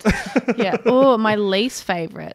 I'll tell you my least favourite. Yeah. My least favourite is the Bewitched one, episode 2. Because I think it's the one that is the furthest from actually invoking the song, in the sense that all the songs are really good and most of them are so good as they could even be real counterparts to real shows. The Bewitched theme and the WandaVision theme don't compare to me, if that makes sense. The animation also, while it is evocative of the Bewitched style, because it's obviously done in like flash animation or digitally, doesn't look to me to be authentic as to the Bewitched style. That's me being ridiculously picky for an incredible amount of work for one episode, and they all are great, but that's my least favorite one. Do you think it's gonna be a hard question? Okay, maybe I will choose. It's one of my favorite shows, but I'm going to do the happy endings one. Sure, that's the most like basic. And also because there was no happy endings in the show. They didn't really have any happy endings. No, it was Modern Family. Well, yeah, with like a splash of Arrested Development. My guess is there's a bit of Arrested Development in there. They were going for The Office with the theme. Yeah, with a song. The song. I think the opening titles is probably what it is because the Russo brothers were so heavily involved in that as well. Yeah. And obviously they directed 4 of these movies now, including the last 2 Avengers films. Yeah. So it's probably more of a nod to the Russo brothers than anything else. But yeah. I mean, but that's my only justification for that. I hadn't really thought about it, yeah. Why are there no other children in Westview, asks Vision in episode 5. Episode 6, fucking kids everywhere. Yeah. I love the way she overcompensated for that. Halloween special. Halloween special. Oh, kids running around everywhere. Yeah. If you listen to the previously ons at the start of each episode, right, and that you hear Wanda say previously on WandaVision, every one of them is less enthusiastic than the one that came before. Oh, really? So you watch her actually go from the idyllic 50s all the way up to like the cynical 2000s. But it also could be just like tracking her deteriorating Yeah, the psyche. depression is reaching the surface, yeah. Absolutely. The de-aged Catherine Hahn at the start of episode 8 wasn't necessary, but was pretty well done, I thought. I didn't even know she was de-aged. Yeah, she was. I mean, she's kind of like eternally beautiful. But yes, she was de-aged. She almost looked like a teenager when she's in the witch like trial thing. She definitely didn't look like she was almost a teenager. You should watch it again. She definitely looks like she's almost a teenager. They really de-aged her. Like she looks younger than she did in 10 Things I Hate About You. Give it another watch. All right, I will. They really did. Okay. A detail I was looking for the second time around, in the Malcolm in the Middle episode, they have a flashback to a young Wanda and Pietro doing Halloween treats. Mm-hmm. I was like, I wonder if they'll be the same kids that are in the actual flashback from episode 8. They aren't, which makes me wonder if she purposed kids from the neighborhood to play young Wanda and Pietro in that flashback. Do we think that flashback is Agatha? Because it's Pietro's fake memory of what happened. Because Wanda was like, well, I don't remember it happening like that. But I think she would still have to be using people from inside the neighborhood to perpetuate that idea. I know it's a tiny detail, but I'm glad they got it right, that it wasn't the same actors. Because it couldn't have been, or it shouldn't have been based on the reality that we're in. Bit sad that we didn't see any Pietro that were in Hydra. I said that earlier. It would have been nice to see. I think just would have maybe satiated people to have Aaron Taylor-Johnson appear in the Hydra flashbacks. Mm-hmm. I just love the Scarlet Witch outfit.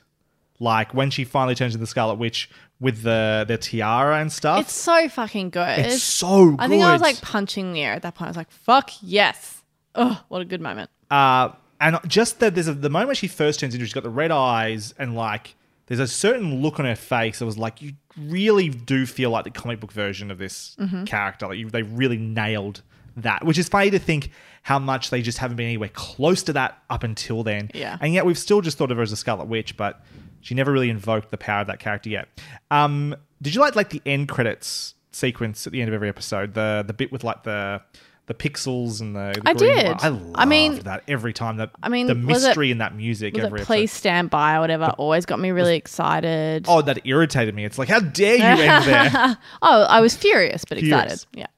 Also, it's worth noting, everyone that's listening, there is a making of documentary. By the time this is out, it will either just be about to be released or it will be released. I didn't know this. Which, it's coming out on the normal Friday that we've been getting the episodes. Because that was like, what a treat also. Every Friday night at 7 p.m. in Melbourne, a new episode of... I'd be at work and like, when I get home, I got WandaVision to watch. This is cool. Yeah. But I'm really looking forward to watching the making of. Cool. Yeah, I didn't know that was happening. That's very exciting. Because it could be fascinating on a number of levels. How they did things...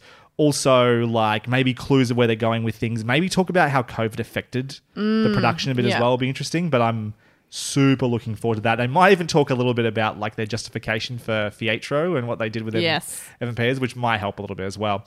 Least favorite and favorite episode. What was your least favorite episode, Damask? Yeah, this one was really hard. I was gonna do what I've done so many times before and just like not chosen one. I was like, Thanks for doing the work. I'm gonna do it. And I think I just had to settle on episode 1, which is filmed for a live studio audience. I think simply because it was more concept at that point than substance. Sure. Simply because it's first. Like that's just kind of, I think, what it should have been. I don't actually have a problem with that. I thought it was fun, and they do have moments of like, ooh, a mystery.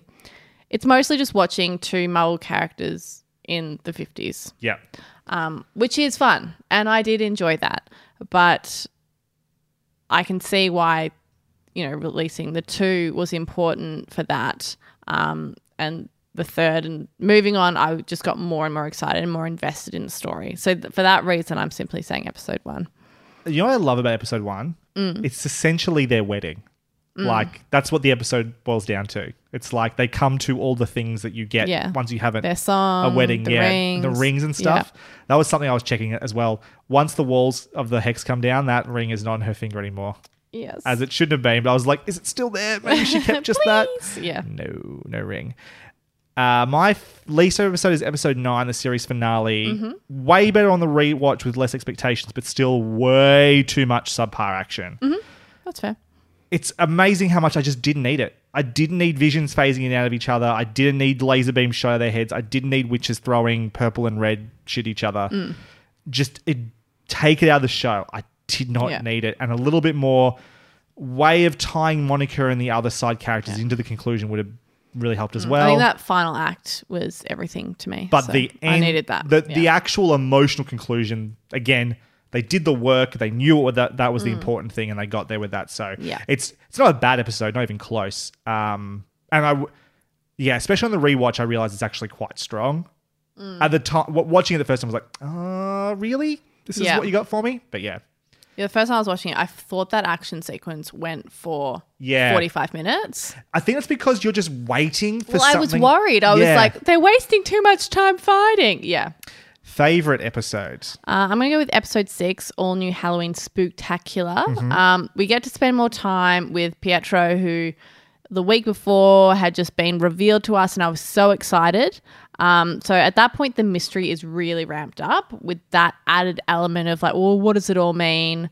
At that point, it creates a real wrinkle because you think you got it figured out, and then Pietro shows up and you're like, I don't know anymore. Yeah. And neither does Wanda. We see Wanda, suspicions abound in her own mind, but you can see her need for familiarity, and so she needs someone to confide in and ask questions and get validation from, all that stuff that we get with her and Pietro, which I enjoyed, as well as what he's doing for both Agnes on the rewatch and for the audience at the time that it's aired as well. I loved all that stuff. We also have a slightly awakened Vision exploring the town, going further out. We're seeing more of what it actually looks like the further you get away from what Wanda in the center of town. Yeah, the horror of it is getting more and more apparent. Yeah, we have that great scene where he finds Agnes or Agatha in the car, and she reveals to him that he is dead. Yep. She wonders if she is dead.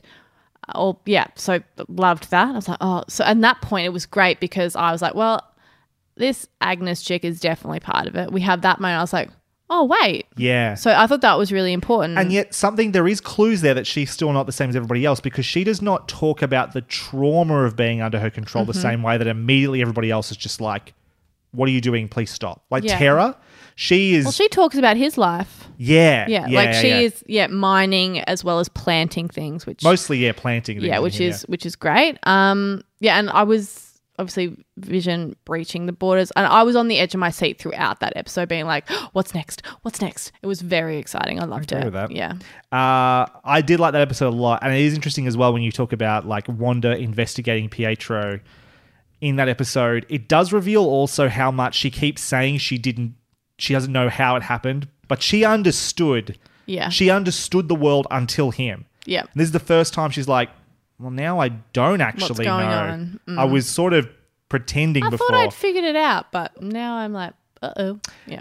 My favorite episode is episode 5 on a very special episode, the Family Ties 1980s/90s episode. It's my favorite opening sequence. Yep. Agnes comes in and like does that bit, which is like, should we do that again? Like do the second take, which is just like, what is happening in this show? That was frantic. Yeah. That was so weird. And just like, Wanda having to pretend it's all fine, and Vision like, what the fuck was that? Norm feeling Wanda's grief when Vision sort of takes him out of her control for a second, and you start to really understand the damage she's doing to everybody else. Yep. We start to get a real understanding of her powers because in the real world, they figured out that the pants that Monica was wearing were the Kevlar. And it's like she's literally reshaping reality. This is not an illusion. This is like metamorphosis that she's doing here, how powerful she is. That scene where Wanda confronts Hayward and Sword by coming out of the hexes of that episode. The bit where they're having the argument and the credits roll, and then finally Pietro. It's like, whoa, that's a great episode. Agreed. Predictions, hopes, concerns going forward. Are you interested in the idea of a WandaVision season 2? No, I think I'm interested in a WandaVision movie. A WandaVision movie? Yeah. That's an interesting idea. I mean, not a WandaVision movie, a Wanda movie. A Scarlet Witch movie. Scarlet Witch movie. Which is what it would be called, I would imagine. Yes. Yeah. Yeah. A witch called Wanda. So I'd like that. I would love for Catherine Hahn to come back in. I don't want her to be a foil for Scarlet Witch, not outright certainly, but I would love to see them kind of team up. You're going to need me. If I do, I know where to find you. Yes, thank you. She's coming back. Yeah, that was my real hope, and I was like, even if it was just putting a pause on the character, I like to know they've got the option to bring her back if and when they want to, which is fun. I've heard a few people suggesting she could almost become like a Loki in this series where like they start off as a good villain, they've got good ties back to certain heroes, they can sort of play either side of good and bad, be a bit in the grey, but they're just so much fun, you just want them to cause mischief. I'd be happy with that. Yeah, absolutely, 100%. I don't think I need... Not yet. I think we've had the origin story, we've moved past a lot of the things that Wanda has been through in the past, though only in kind of like these snaps throughout the films, these kind of like snapshots. I want to see her in Doctor Strange. Yes. That seems likely. Yes. Extremely, in fact. I assume her kids are in another universe. I hope she'll be bopping around, maybe like making some waves, tearing open some walls type vibes. Yes. And it makes me excited for the Loki series as well. In general, I'm just excited going forward for future Marvel properties. Yeah. Loki in particular, because that one just looks like a heck of a lot of fun. It does, doesn't it? And if it can be a bit weird, not the same sort of weird as WandaVision, but, is willing to push the boundaries of what Marvel has to be, use its TV format in a fun way, looking forward to that in a big way. You know what I'm really looking forward to, because I hope the lesson here is, again, we don't have to make this a punching thing at the end of every season or whatever. She-Hulk. Yeah. Because if they just commit to that format of being like a courtroom drama like with She-Hulk, type seriously, just do it. I'll be there for it. I'm really looking forward to... I want to see that world. I want to see... There must be all sorts of weird litigation and like legal ramifications that come from living in a world of superheroes. Let's look at what that means. Lean in. What are the consequences or not consequences that happen around these superheroes? Are they getting away with literal murder or is there like some sort of like what is happening? What does the legal world think of these vigilantes? Like that could be so fun. I'm into it. Scarlet Witch in general, the post-credits scene, wander in a little witchy cabin far away from people. Good lesson learnt there. New Zealand. I think it is New Zealand. Is it actually? I mean, at the end, I thought she might have gone to Sokovia. They thank New Zealand. Oh, okay. And then it looks like fucking New Zealand. Sure. So I was like, she's in New Zealand. I was thinking she might have gone to like some Sokovian like mountains or something in the actual reality of the show. No, I like to think she went to Hobbiton, did the tourist stuff, bungee jumped, then decided to buy some property. Yeah. I mean, it's COVID safe there, so. It's true. Well, that's why it was filmed there, I think. Yeah. Her body, she's drinking a cup of tea, but also astral projecting at the same time, which is a reference to Doctor Strange, but he could only do that while he was sleeping. Loser. Because she's more powerful than the Sorcerer Supreme. She has the Darkhold, which is the Book of the Damned. This is essentially the Necronomicon. And then, as she's like doing whatever she's doing, some orbs around her, maybe looking through different realities. We hear the twins. Yeah. The music plays from Doctor Strange as well. Makes me rock hard even when you just describe it slowly for me. I was like, yes, fabulous. What that really looks like, I honestly think she might be the antagonist of Doctor Strange, the inciting force that like does something to unravel the multiverse in a way that the Doctor Strange has to get involved. She's this untrained witch who's just kind of learning out of a evil book. Yeah. Seems like bad. Wanda, you didn't learn your fucking lesson, mate. Yep. And I hope she kills Doctor Strange if he comes for her. Do you? Do you think... How well do you know the comics? How well do you know like House of M and those sorts of things? Only what I've read in preparation for this podcast. Sure. Yeah. Which essentially is the idea that... The basic synopsis is what I know of it. Yeah. Well, in the comic books, it's where she basically eliminated mutants from the Marvel universe. People talk about her doing a reverse House of M and maybe bring mutants into existence. I still think that's very much on the table. I think so. Because it was ultimately, this was not the end point for the Scarlet Witch. This was the origin story of the Scarlet Witch. It would have been nice for it to happen in WandaVision, but this was her starting to get control of her powers. I mean, that's a lot to fit in. It would have been the first season. Would have loved it. What a way to start Phase 4. But I think it makes more sense to maybe be later down the line, maybe end of Phase 4 type of thing. And then, that's where we're going to roll in the X-Men, stuff like that. I could definitely see that still happening. What did you read about the Mind Stone bit in the flashback where she's in the Hydra complex and she sees that vision of Scarlet Witch? Did you see that as seeing her future, or did you see that as seeing something else? I read it as something else. Me too. Yeah. I read it as being like an entity from beyond kind this reality reaching out. The Jean Grey thing. Like the Phoenix Force. Yeah, kind of like that kind of this presence, this thing enters her and gives her that kind of, it's representative of the power. And is an other. That's what I thought as well. This is where I feel like this is why the Nexus thing was mentioned. It's like, if Scarlet Witch is a Nexus being, this was like the quintessential Scarlet Witch that exists between and throughout all realities, reaching out to Wanda and like unlocking the Scarlet Witch within her sort of thing, is how I felt about it, which excites me on a different level because that suggests a whole, it's much more fun than just I saw my future where I got this cool outfit. Yeah, I mean, it's part of the forging. It's like the fusing of those two things then creates what she is now, which I like. I've no idea when Vision's going to return, but that could be in a future TV show. Maybe there's a whole Vision TV show him figuring out who he is, what he is. How do I love? Could be in Doctor Strange. Who knows? In the original release schedule, WandaVision and Doctor Strange were meant to release about a week apart or about a month apart or something like that. They were meant to be explicitly next to each other, and now they're a year apart. This makes me so damn you, COVID. But it was also meant to be like the fourth thing of Stage 4 WandaVision. I'm glad it was first. I'm way more excited now. We didn't talk about this, but I really am super happy that we had an 18-month break. Worst way for it to possibly happen. Like COVID delaying Black Widow and everything else, out of the schedule is not the way to do it. But that 18 months off really refreshed my hunger for Marvel. And starting with something so weird as WandaVision sets a great precedent for what we should want more of, I hope, in Phase 4. Whether or not that happens, I still think Black Widow looks like it's going to be pretty down the line Marvel. And well, that's the thing is like after watching WandaVision, I'm like, I don't want to go back to Shitty Bang Bang. Yeah. I'm less interested. Yeah. I'm looking forward to a Black Widow movie still though. I don't know if I am. We didn't really get to give her a goodbye. This is sort of Vision's goodbye in a way. And Wanda's hello. But maybe this is a way to say goodbye to Black Widow in a way that she deserves, better than she got in Endgame.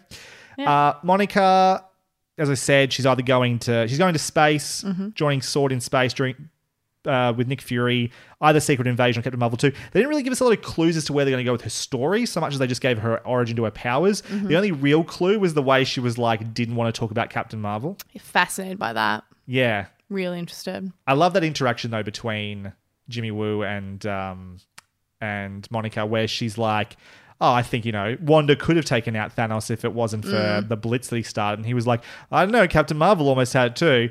I was like just talking about these super powerful women and like which one's more powerful. Yeah. I like that. Billy and Tommy, because family is forever was the line in the thing that does suggest that they still exist apart from the screaming in the final bit. Quicksilver, what do you reckon the future of Quicksilver is? I'll be honest, now I would love him to be that guy in Witness Protection randomly. He's not. I think maybe... Well, are we getting a multiverse?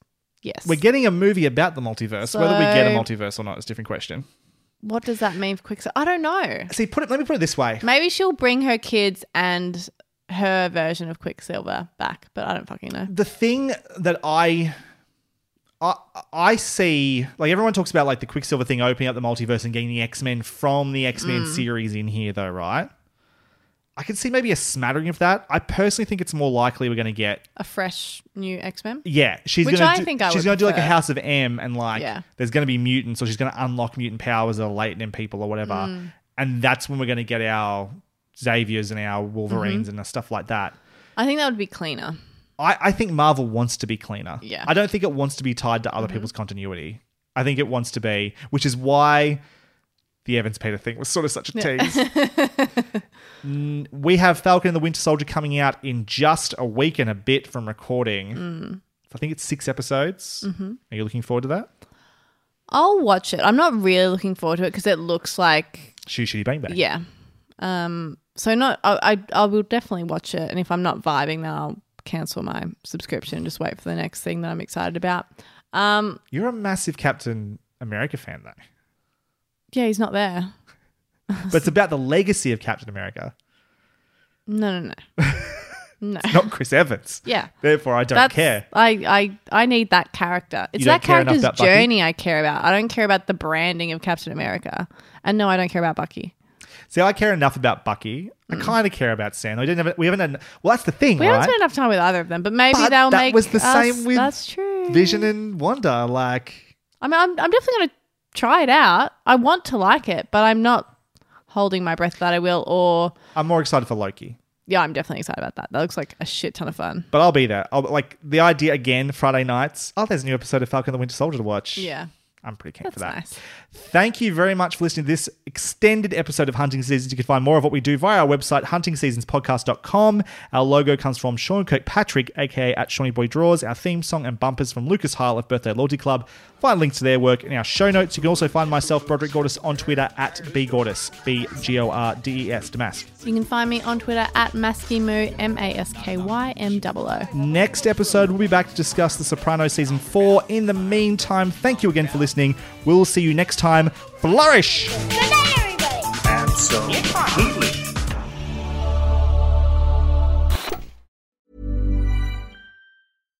Hi, I'm Daniel, founder of Pretty Litter. Cats and cat owners deserve better than any old-fashioned litter. That's why I teamed up with scientists and veterinarians to create Pretty Litter. Its innovative crystal formula has superior odor control and weighs up to 80% less than clay litter. Pretty Litter even monitors health by changing colors to help detect early signs of potential illness. It's the world's smartest kitty litter. Go to prettylitter.com and use code ACAST for 20% off your first order and a free cat toy. Terms and conditions apply. See site for details. Even when we're on a budget, we still deserve nice things. Quince is a place to scoop up stunning high-end goods for 50 to 80% less than similar brands. They have buttery soft cashmere sweaters starting at $50, luxurious Italian leather bags, and so much more. Plus, Quince only works with factories that use safe, ethical, and responsible manufacturing. Get the high-end goods you'll love without the high price tag with Quince. Go to quince.com/style for free shipping and 365-day returns.